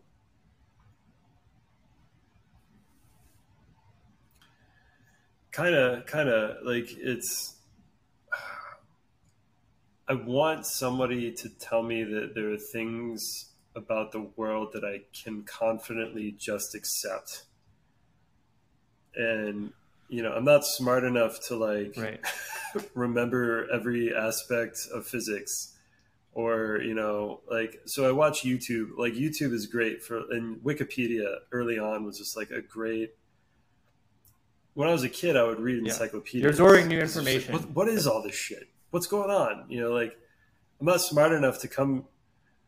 Kind of, yeah. So like with inspiration, it's the same. I mean, of course, I've got my comfort foods. Like I watch a lot of animation, and I look at a lot of animation, and I watch anime, and I read a lot of comics, and I read sci-fi, and I watch shows. But I do want to challenge myself to like increase the inventory, because that can also add more context and understanding. So that's doing things like reading books by authors, by people who are nothing like you. At least, like their lives have not gone the way yours have. That's not to say, they don't have the same humanity as you or whatever. Like the opposite, like it's like how I interact with humanity. Because in the real world, like I love talking to people. Like this kind of thing is really fun, having a conversation. But I think like this is kind of a pattern I've seen. A lot of introverted people who seem extroverted, like, yeah, you want to go on stage, and I want to like sing, and I like want to do this stuff, and I want to like show people the thing I made. But if I walk into like a party and I don't know anybody, it's like, okay, I'm gonna like say hi to like whoever invited me, and then get the fuck out of here. Like, don't ask me to go to like a rave. Like I don't know how to do, like I don't know how to be Do a you part think that's of that. I don't know how to because let go or like stop you thinking. built all this context and frameworks So in your own mind, but then when you have to go into someone else, like into a new environment, it's like it's a lot of work to have to learn new contexts, new relationships, new environments of like how things work. So it's basically world building again, right? But you're starting from scratch, and to do it in a very short period of time, is that something that's just tiring, right? Maybe for people who are more introverted.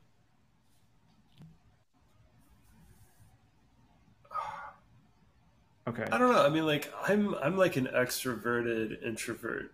I'm like somebody who understands. Like I don't have anxiety like at the level that an anxious person has, and I know that because I have a lot of like people with different sort of like those states in my family and my friends, and we all do. But like I'm really familiar with people. I don't have mania. I don't have like real depression. I have like my emotional state is pretty open. But like when you do go into a new environment, I do want to talk to people, but I want to talk to them. I want to know what they think. Like, what do you think? Like, it's almost like I'm just like, I don't know. Okay. What do they do, the cops, when they? I mean, it almost like seems like everyone. to bring in a Star Trek reference. It's just like like interrogating you want to everybody. mind meld And like with them, where it's just like I just want to understand how you feel immediately, and just like kind of pull back or just like dig deeper into through the different layers, but you just want to do it faster.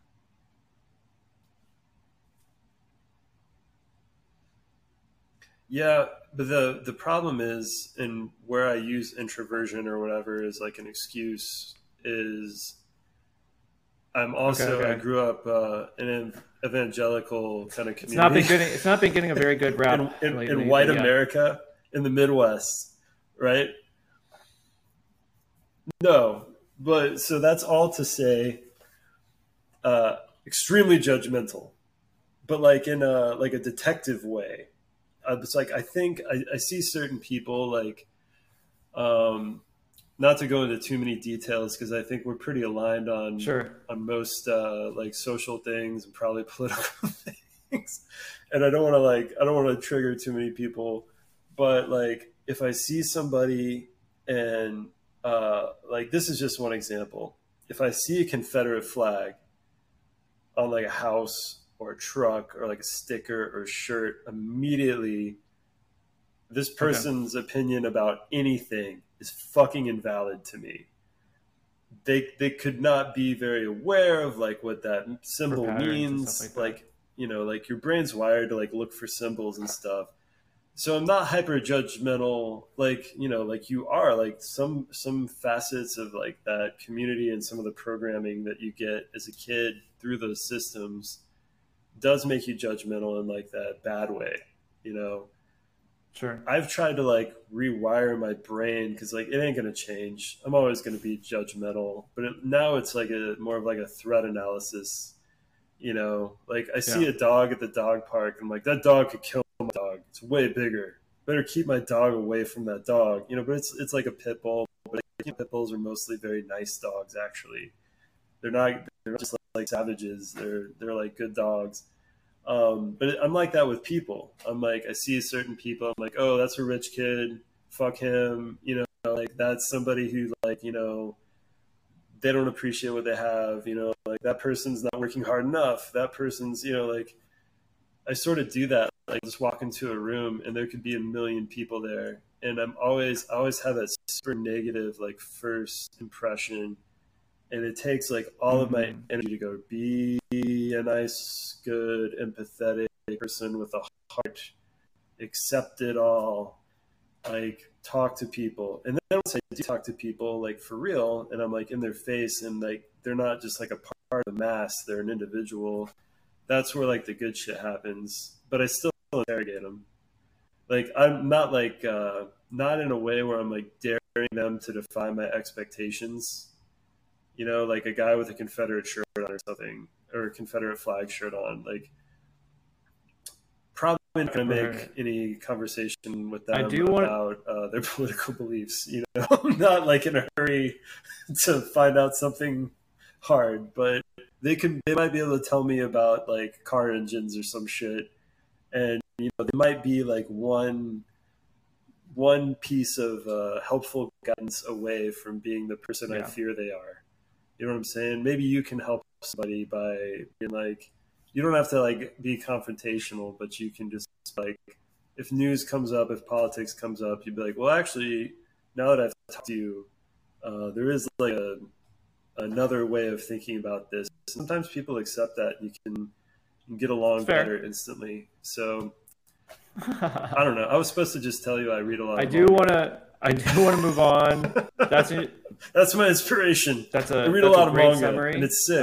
We'll definitely talk about manga shortly. I would say maybe in a little bit, but I wanted to really understand, um, when you're writing stuff, like, is there a framework you're following or thinking about, right? Because even from what it sounds like in your mind, right, there's a lot of winding roads, right? But I'm imagining that like you're prepping your mind, your body to get into a flow state, and also that you're trying to approach the creative with some sort of structure, whether it's more deliberate or it's more a loose framework. Yeah, So I'm just totally. want to get your thoughts on how you prepare yourself for, I guess, more intense creative writing.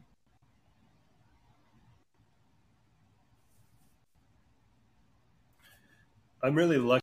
I think um, I'm turning. I'm going from being like a rambling stoner in my heart to being like the word engineer in my head, or word janitor, or word custodian, as I sometimes refer to it. Um, I'm all about outlines, and I think the kind of education and training I got in writing through journalism and things like just editing writing, like those worksheets in elementary school. Fix it. Here's a broken pile of words. Turn it into something that looks like something.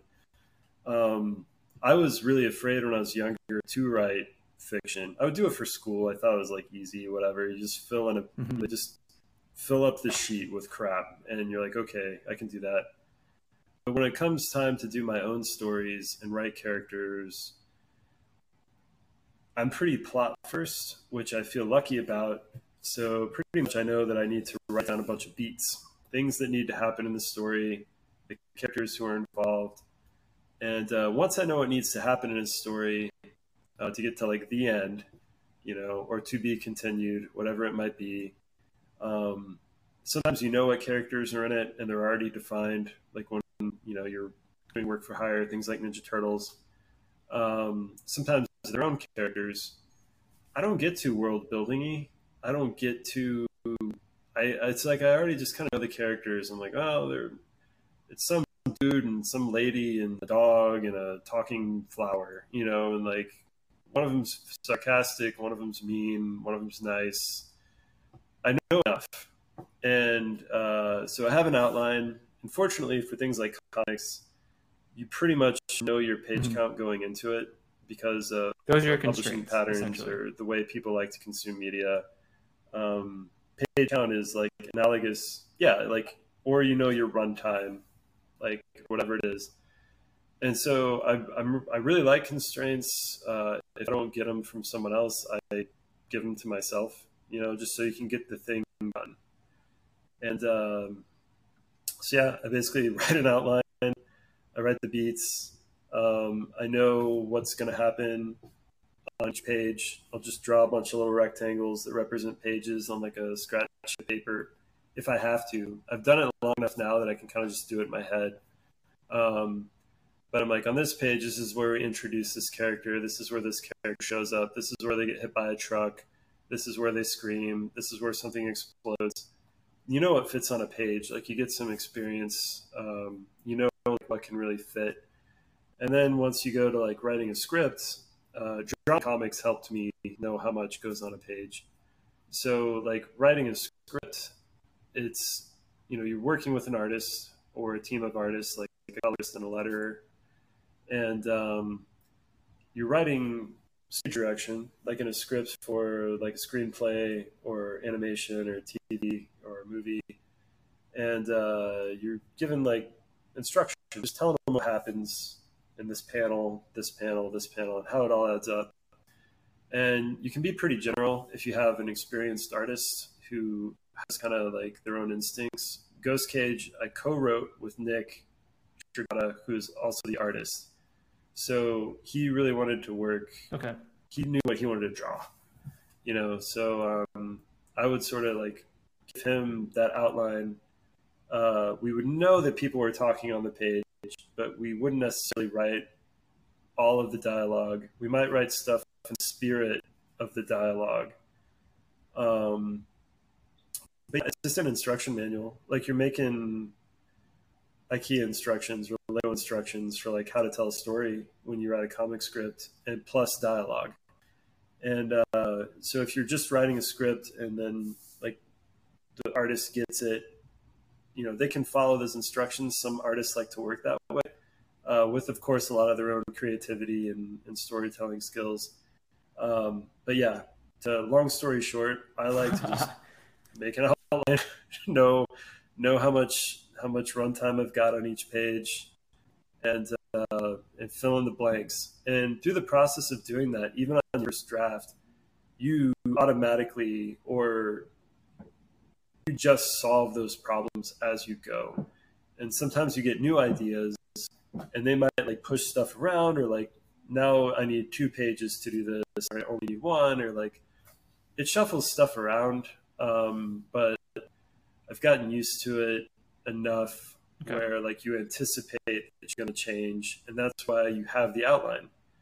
Like, what you have to do to tell the story, and as you go, you can kind of fix it. And then, of course, you can revise and make it tighter, better. If you get notes from an editor, you can change it. But yeah, I'm very outline focused. To follow up with that, right? Like, before because it sounds like you already have like a framework of how you're going to approach it.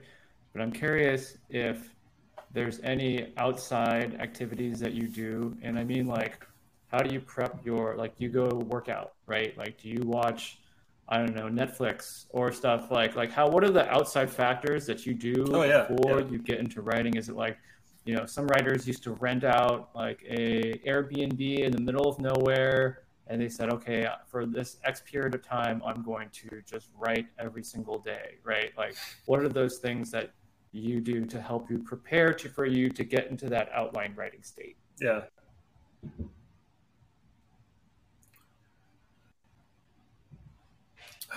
I'm lucky again because of my day job. You have deadlines.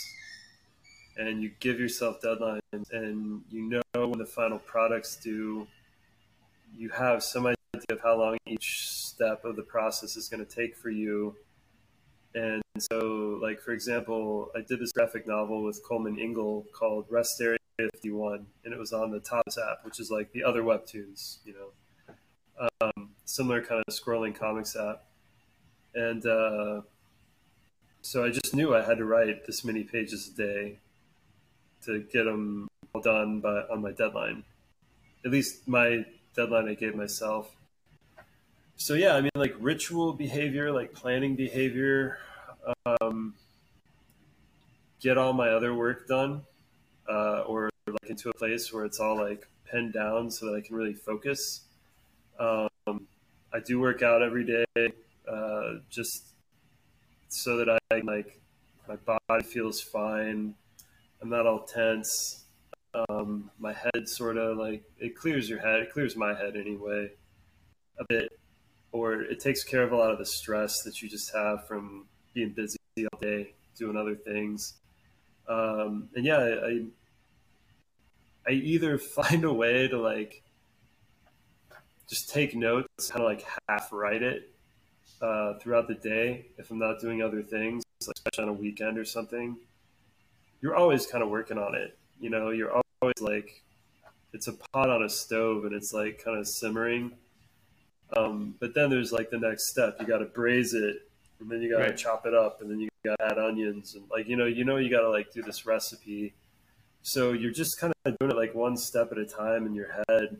And I just try to stay focused. I'm a really boring writer. I Sounds like a just take it very one step at a structured time. writer if you're taking I it one try to step at a come in time. prepared with like all the sous chef shit done.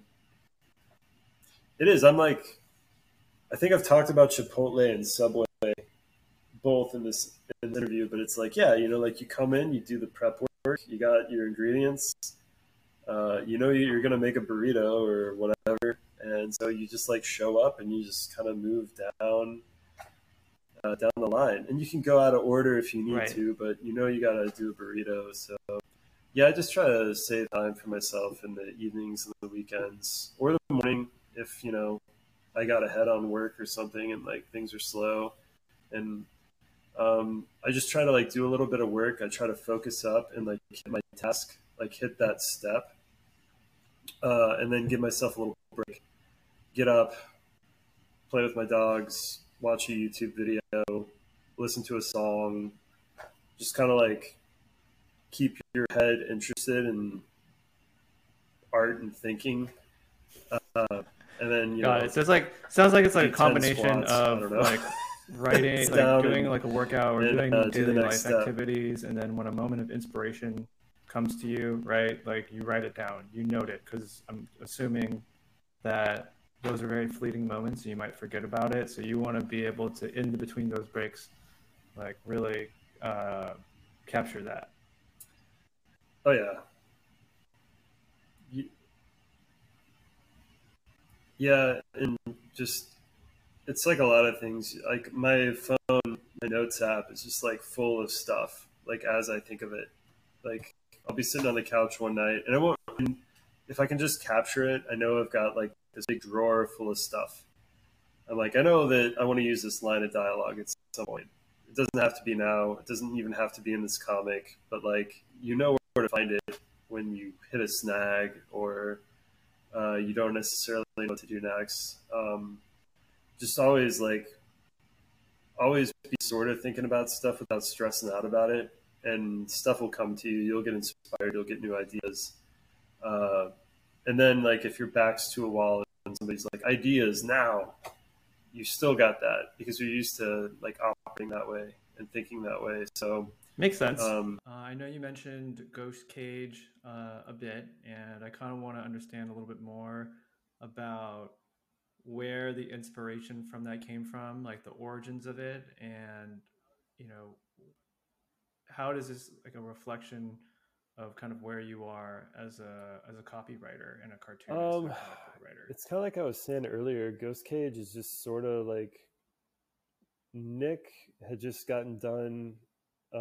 He just wrapped up like this pretty long comic book series that he had done with this huge. Nick's a superstar. I'll just put that out there for folks who don't know comics. Nick is a superstar of comics. He's done a ton of stuff for Marvel and DC. He's worked on Superman, Spider-Man, X-Men, Fantastic Four. He co-created America Chavez from the most recent Doctor Strange movie. He was at that movie premiere. So like Nick's been in the game a while. He's like, but we lived, it was when I was living in the Bay. I was living in Oakland. He was living down the street pretty much in Alameda at the time. And we started hanging out because we liked a lot of the same comic books. And we knew a lot of the same creators and people. And I'd been in the community for long enough that it wasn't weird to just like go like make a friend as an adult, which is like, as you get older, like what's happening? I'm talking to someone new. That's weird. You know, like, oh, remember Friends? Oh shit. Yeah. Friends. So we just kind of became friends, and he was wrapping up this comic called East of West that he did with Jonathan Hickman, who's like a superstar of comics too. He's like written a ton of his own books, done a ton of work for Marvel. He's writing X-Men like now, you know, like two superstars just made a superstar book of their own. And I'm talking to the guy who drew it all, and he's thinking about what he wants to do next. And, you know, as we just got to know each other and like we saw that we were on the same wavelength about a lot of the stuff that we liked. Like we liked a lot of the same artists and manga and like tonal stuff. And I just started telling him what I wanted to do next. And he got kind of interested in one of the ideas. And we spent like, I think 2 years like mutating it in conversations. And ultimately the book's just about like what we were seeing happening in the world and how we felt about it. At first we were just both complaining about how fucking expensive the Bay Area was. You know, like Nick has since left the Bay Area. Sure. It's and true. you know, it was like we're like, you know, just noticing what a stranglehold a lot of tech companies had on the world, and like how that was negatively affecting people, like Facebook and all kinds of stuff. And so we're just thinking about like real estate. We're thinking about evil corporations. We're thinking about how the government seems to basically just be like controlled by corporations now, like all the things that like a cynical kid with a journalism background and like a big art heart. Basically, I was just like whining about my life, you know, like I can't get ahead, man. It's impossible here. And that, you know, like I had like a high concept and some kind of character ideas in mind. I knew I wanted to like kind of do, I didn't realize it till later, but like Ghost Cage is a story of like a creation of a mad scientist who was like sent on a mission to clean up the mess that happens when this mad scientist who owns like everything, he's got this giant power plant that's just a huge tower into the sky. And somebody breaks into the power plant and like basically shuts it down because they let out a bunch of things that are in the power plant. And so he creates this like little dude, and he says, go take care of this mess for me. You got to climb the tower and like defeat all these enemies, and then we'll talk after you're done about what happens next. And so like I knew I wanted that to be the basic plot. And you know, it's basically like the plot of Mega Man. You know, kind of. It'd be like if Dr. Wily made Mega Man for his own entertainment, you know, like go beat these guys up because it's tight. Yeah. Like it's basically like but you know, like that's not a story, that's a plot, right? So Right. we created the characters, we created the world. Nick was awesome through the whole process. He made amazing character designs. And you know, like he really had a lot of input on the dialogue, and of course he drew it all, which is like in comics, that's that is the story. That's what the reader sees, you know. So Awesome Mhm. co-writer, amazing artist, of course. But yeah, I mean, like basically the comic is just me like whining about my job and the where I live and the state of the world, and it's a comic. It's that's where the universal like themes come from. Like you think you're doing some crazy sci-fi thing, but like this is a comic about how work sucks, and wouldn't it be better if life were like a little nicer? And like what are we doing with like energy? I mean, You know, you yeah, summarize the plot pretty well, right? Like, essentially, it sounds like when you are thinking about this kind of story, the plot is the thing that if you had writer's block, where it's like we don't know what the direction is, right? Like that's the central message that you want to get across, or like the thread of that central message that you're taking from, almost like a mother yeah, yeah. sourdough starter, and every little bit and piece of it is just a deviation or drip. Oh, It's can't a little clone, lots of words. but it's its own It's a thing. clone, right? It Yeah, derives from that, yeah, yeah. but of the same ilk. I do want to start to move on and wrap up a little bit as we start to wind down, the podcast. Um, you know, as a copywriter and a cartoonist, like we were talking about how, obviously it was expensive to live in the Bay Area, and now that you're in LA, right? How do you balance the life of being, a copywriter versus a comic writer, while affording to make a living off writing? Fortunately, I've been really lucky with my day jobs, um, and I like my day jobs, even the ones I complain about. It's really just more conceptual.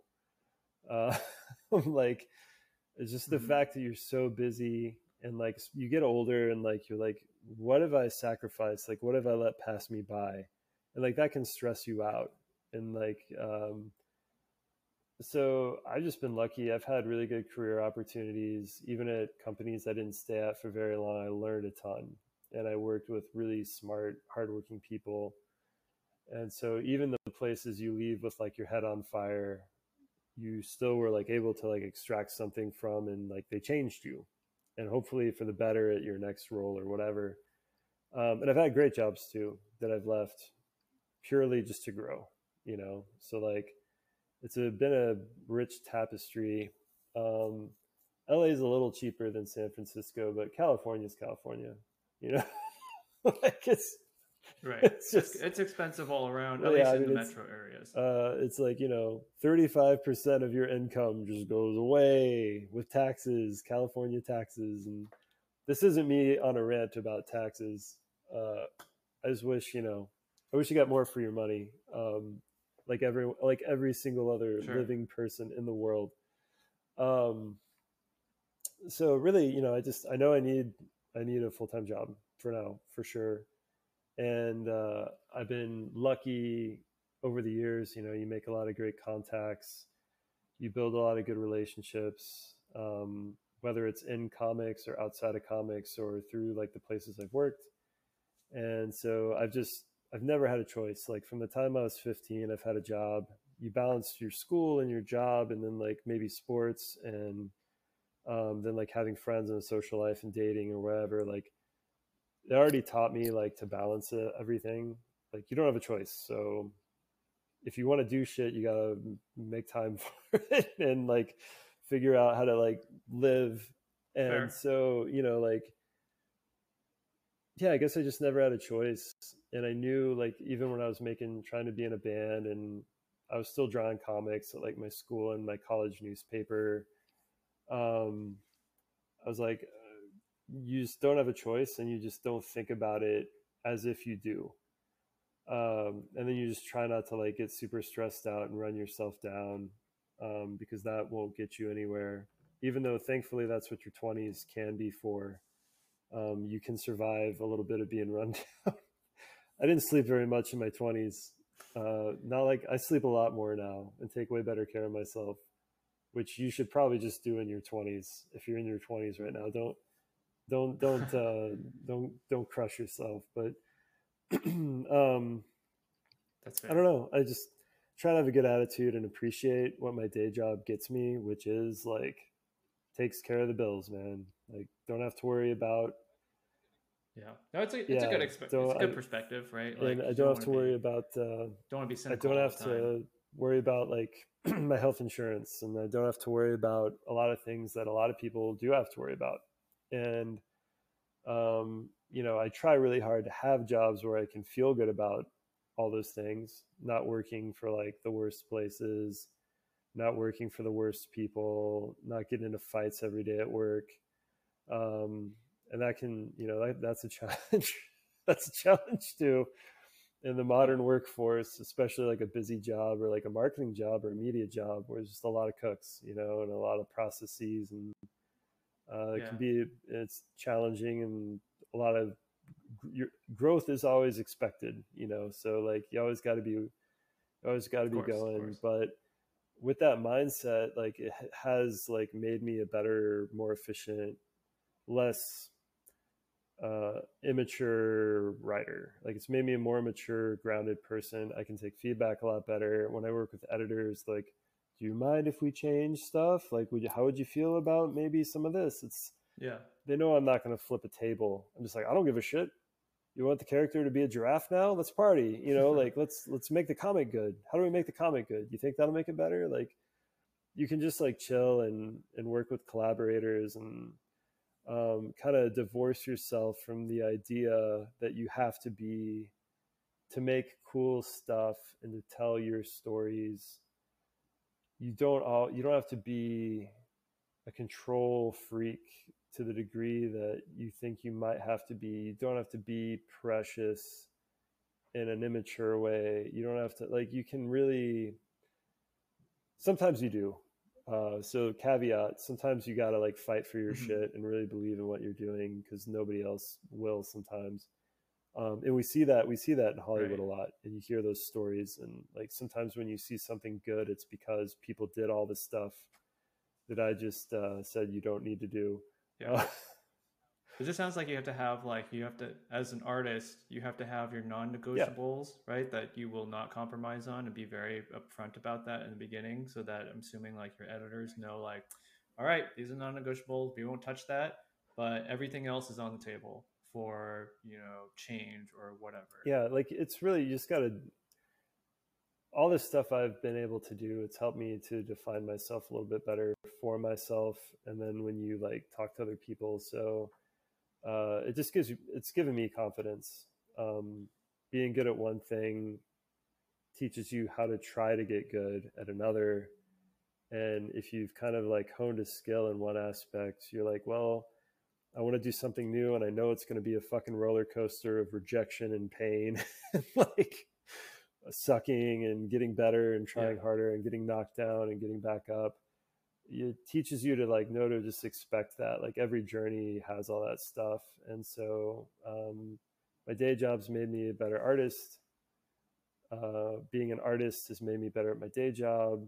Writing comics has made me way better at doing UX because it's storytelling and it's filling boxes with words, you know, and a lot of, to dumb it down like way too much.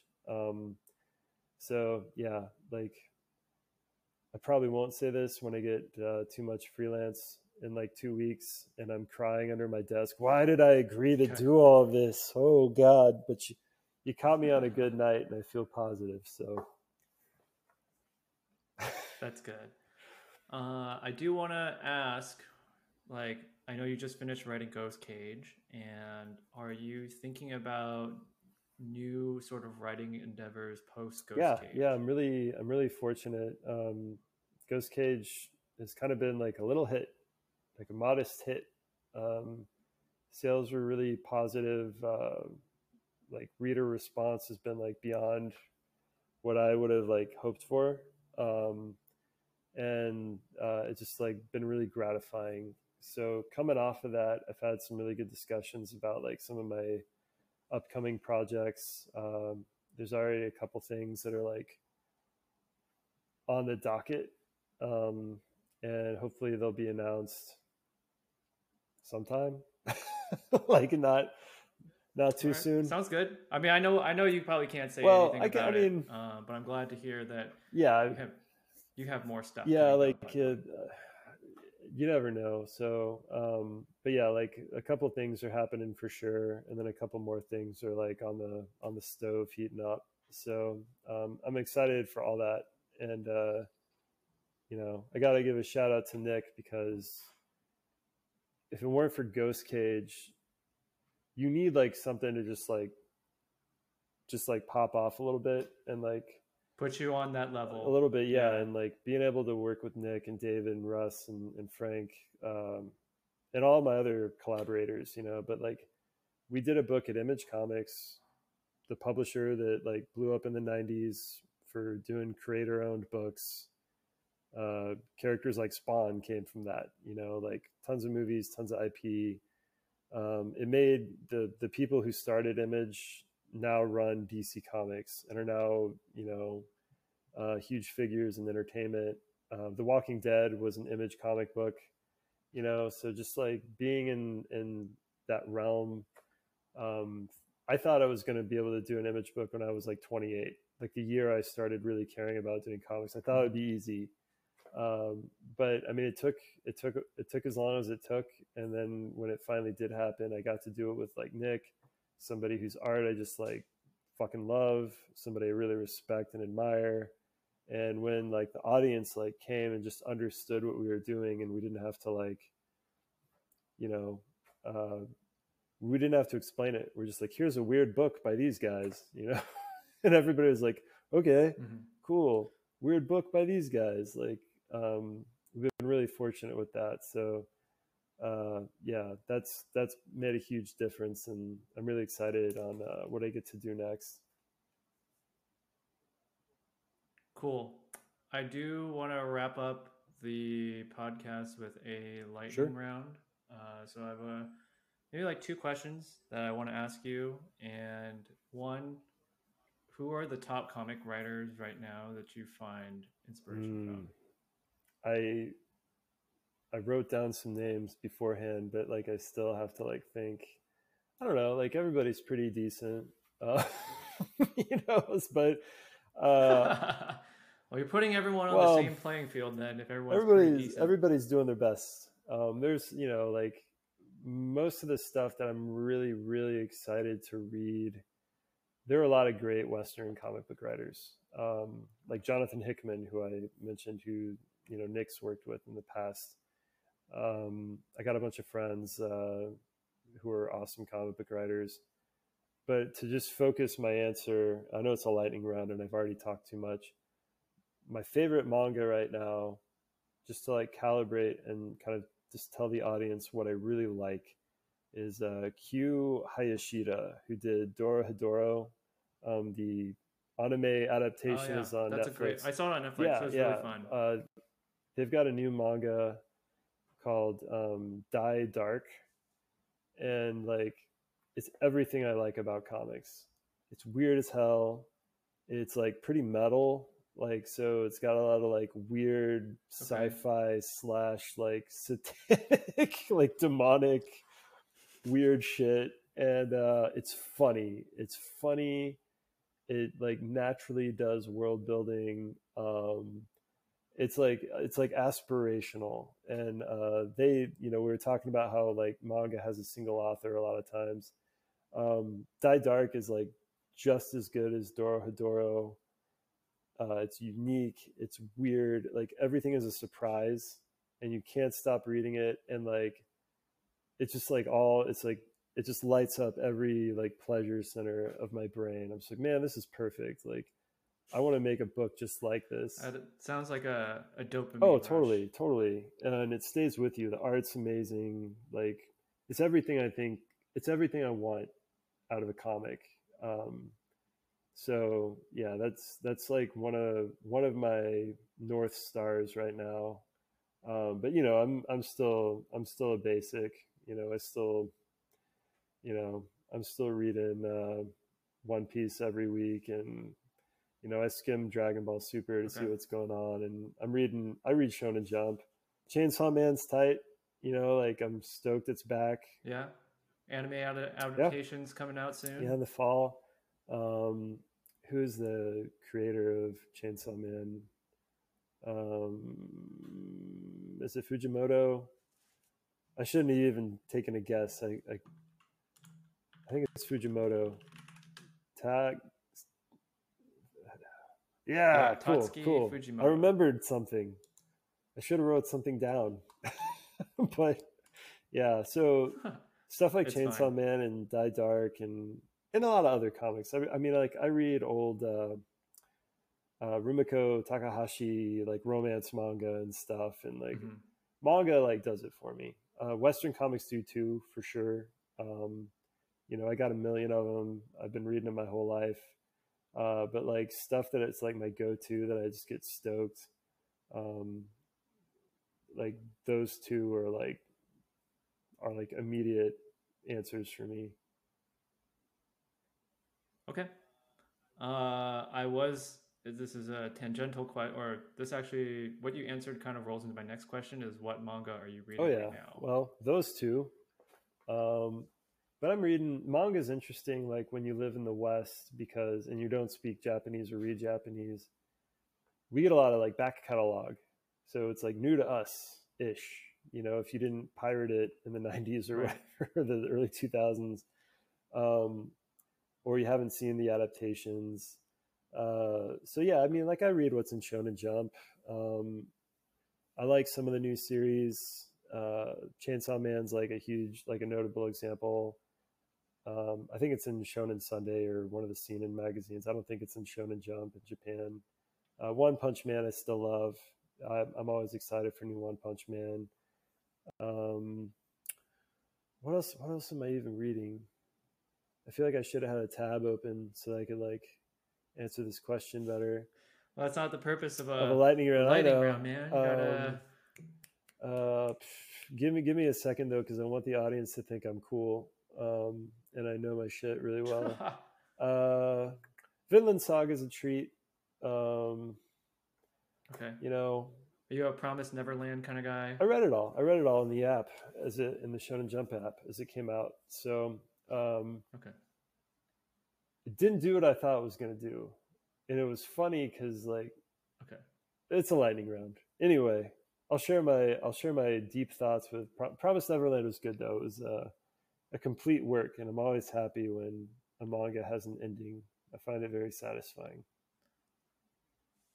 So funny thing for me is the two shows that I really like are two shows that not a lot of people really like or probably even are aware of. So one is World Oh Trigger. yeah, So I really do enjoy that show. I like it because it's basically battle royale. I mean, I basically think it's like a tune-in exam, but it's just a never-ending one, which is my fun. Like it's fun because I like the strategy elements of it, and it's not like Dragon Ball levels of like that Dragon Ball is more action, right? It's like ridiculous they're playing action. laser This tag. one's more like it's grounded. Yeah, Yeah, it's playing laser tag with actual yeah, rules that are not necessarily broken. Like these are realistic probabilities, right? That someone could think this far ahead, and you're rewarded for thinking it out. yeah. They're playing. And it's just really amazing how, It's 4D chess. My buddy David called World Trigger yeah, a sports manga, and I was like, yeah, that's exactly what it is. it kind of Yeah, is. Yeah. I do like Haikyuu as well. I haven't read the manga, but I watched the show. I don't want to. I feel like I would enjoy the manga, but I like the emotion and the visuals that the show gives, so I'm willing to go at that pace, like to enjoy the show. have you? The third Oh, one there's a I would third one. say is oh sorry, third one that I just thought about because Haikyuu wasn't originally on there, but I really do enjoy it is Kingdom. So you could probably tell just by those three, like, oh, what kind of manga or anime that I gravitate towards. Like, is more of like the thinking person's kind of manga, where it's just like, oh, here's a strategy. Do they actually execute it? Is it based in some sort of realism, right? Realism in the sense that like it's not fantastical that they totally break the fourth wall. Yeah, well, I mean, it's playing a game. It's manga. One of the things that like has come from manga is a lot of like strategy game type stories, like Yu-Gi-Oh. You know, Yeah. like Yu-Gi-Oh was originally like Fist of the North Star, like the Spectre. Yu-Gi-Oh is a vengeful god. He's like Columbo or Hmm. something. You know, like here you go, bad guy. I've like worked out this huge way to like make you like tell on yourself and lose your mind or whatever. Yeah. And then like I don't know, a couple volumes into the Yu-Gi-Oh manga, he's like, "Let me explain to you how this really complicated card game works. We have the fire stat." And like, you know, they're even Pokemon, they're doing Yeah. like rock paper scissors, you know, like they're narrating like how they've outwitted each other a bit at a foundational level. Yeah. So yeah, World Trigger does a lot of that. They're like, I just foiled you. Let me like break it down into a diagram. And there's like a flow chart and like a Yeah. graph. And I'm like, I this is I great. appreciate that though. Like, but it's a common staple in like manga, and I do appreciate an anime when they do describe it because it makes you more committed to understanding the Oh, world. totally. I mean, like even Death Note did that. It was, I mean, Death Note's a detective like thriller in a way. And yeah, they break it all down and like everything has an answer and they actually tell you the character like explains the plot of the story they were just in a way. Like, see how clever that shit was? You know, like Yeah. that's how they used to write a lot of American comics. Like JoJo's Bizarre Adventure. You know how they like always are like, here's a Yeah. weird game with a bunch of rules, and then like the characters win because like here's Yeah. an exception to your rules. That's their like the stands are just Yeah. a bunch of rules, man. They're like it's like they're just little rule machines, and like the way that they narrate it in JoJo's is just like how they sort of talked in like the Silver Age of comics, like when the Justice League was invented and like the Green Lantern that we're all familiar with. Like characters would be like, "Oh, well, I foiled you, alien, because I noticed that your firepower was vulnerable to nitrous oxide, so I went and got Hmm. a bag of quicklime, and oh, I know about chemistry," and like you know, like just a bunch of like people talking Yeah. rules to each other. Um, It's very D&D yeah, kind of no, it esque. is, and so like it in a way like it teaches the reader how to write a story if they're so inclined to reverse engineer it and replicate it somehow. So no, like I think your picks are great. They're really good. Yeah. Thanks. I appreciate it.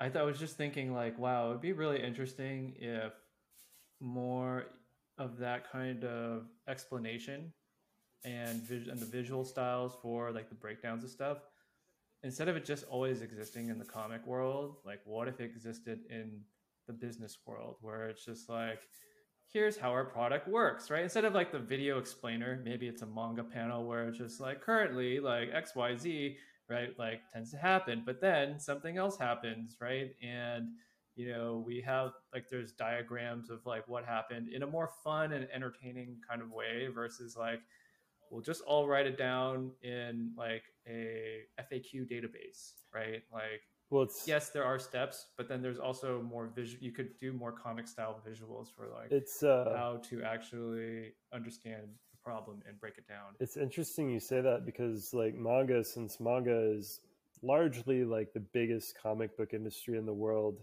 it has a lot more diversity. So it has a lot more. You know, the West is catching up in a way, but educational comics are a huge book market. Like Yeah. instructive. There's like I read a ton of graphic novels in college that there was one that like explained what like autism was and how it worked, and one that like explained like the science behind HIV, like through story with like breakdowns. There's one that taught me about bees and like how bees Mhm. are, bee things, bee facts. Yeah. Educational comics are great. This guy Scott McCloud, he wrote the book, drew the book. It's a graphic novel called Understanding Comics. It's a comic about how to make comics, how to think about comics, what comics do.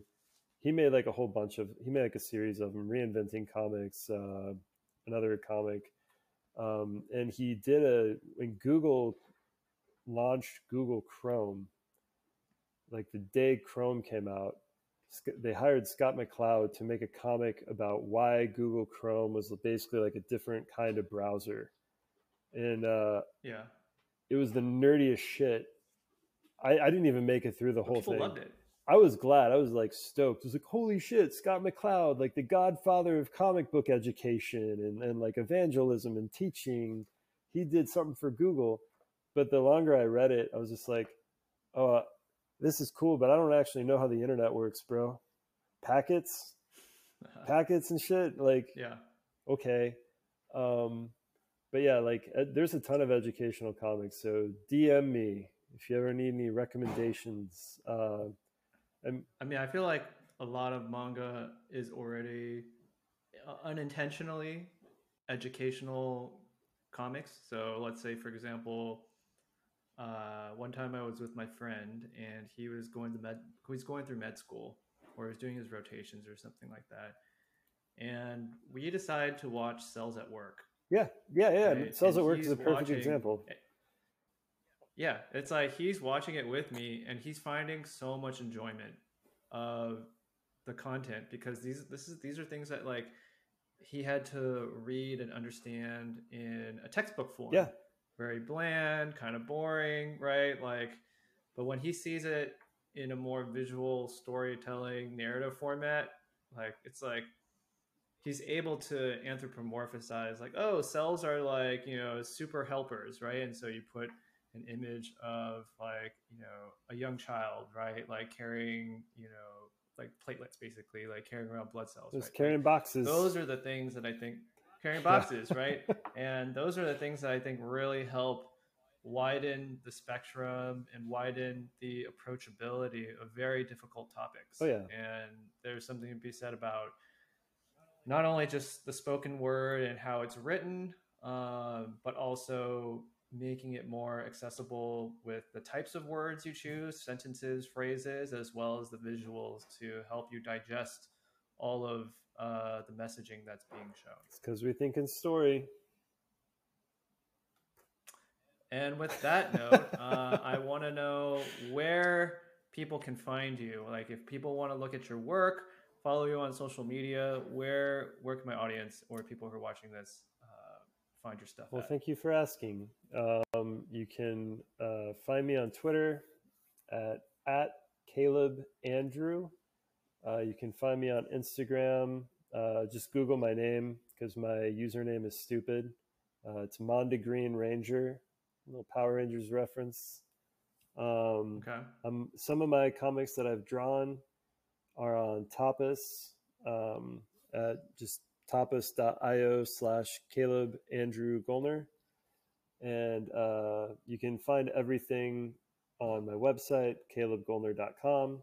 It's more of a portfolio site. So you can also get everything. I've got a link to like all my places on the web on my link tree, which is just link tree. There's a dot in it. You've seen Linktree /Caleb Goellner. Yeah.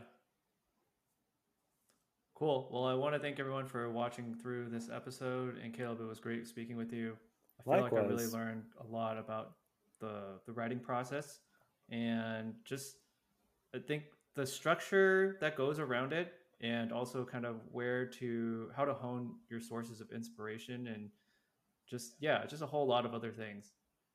Yeah, just go to therapy and take it step by step. Don't go broke in college. Yeah, don't go broke. Protect yourself. All right. Thanks, guys. Appreciate it. Thanks, Caleb. Thank you.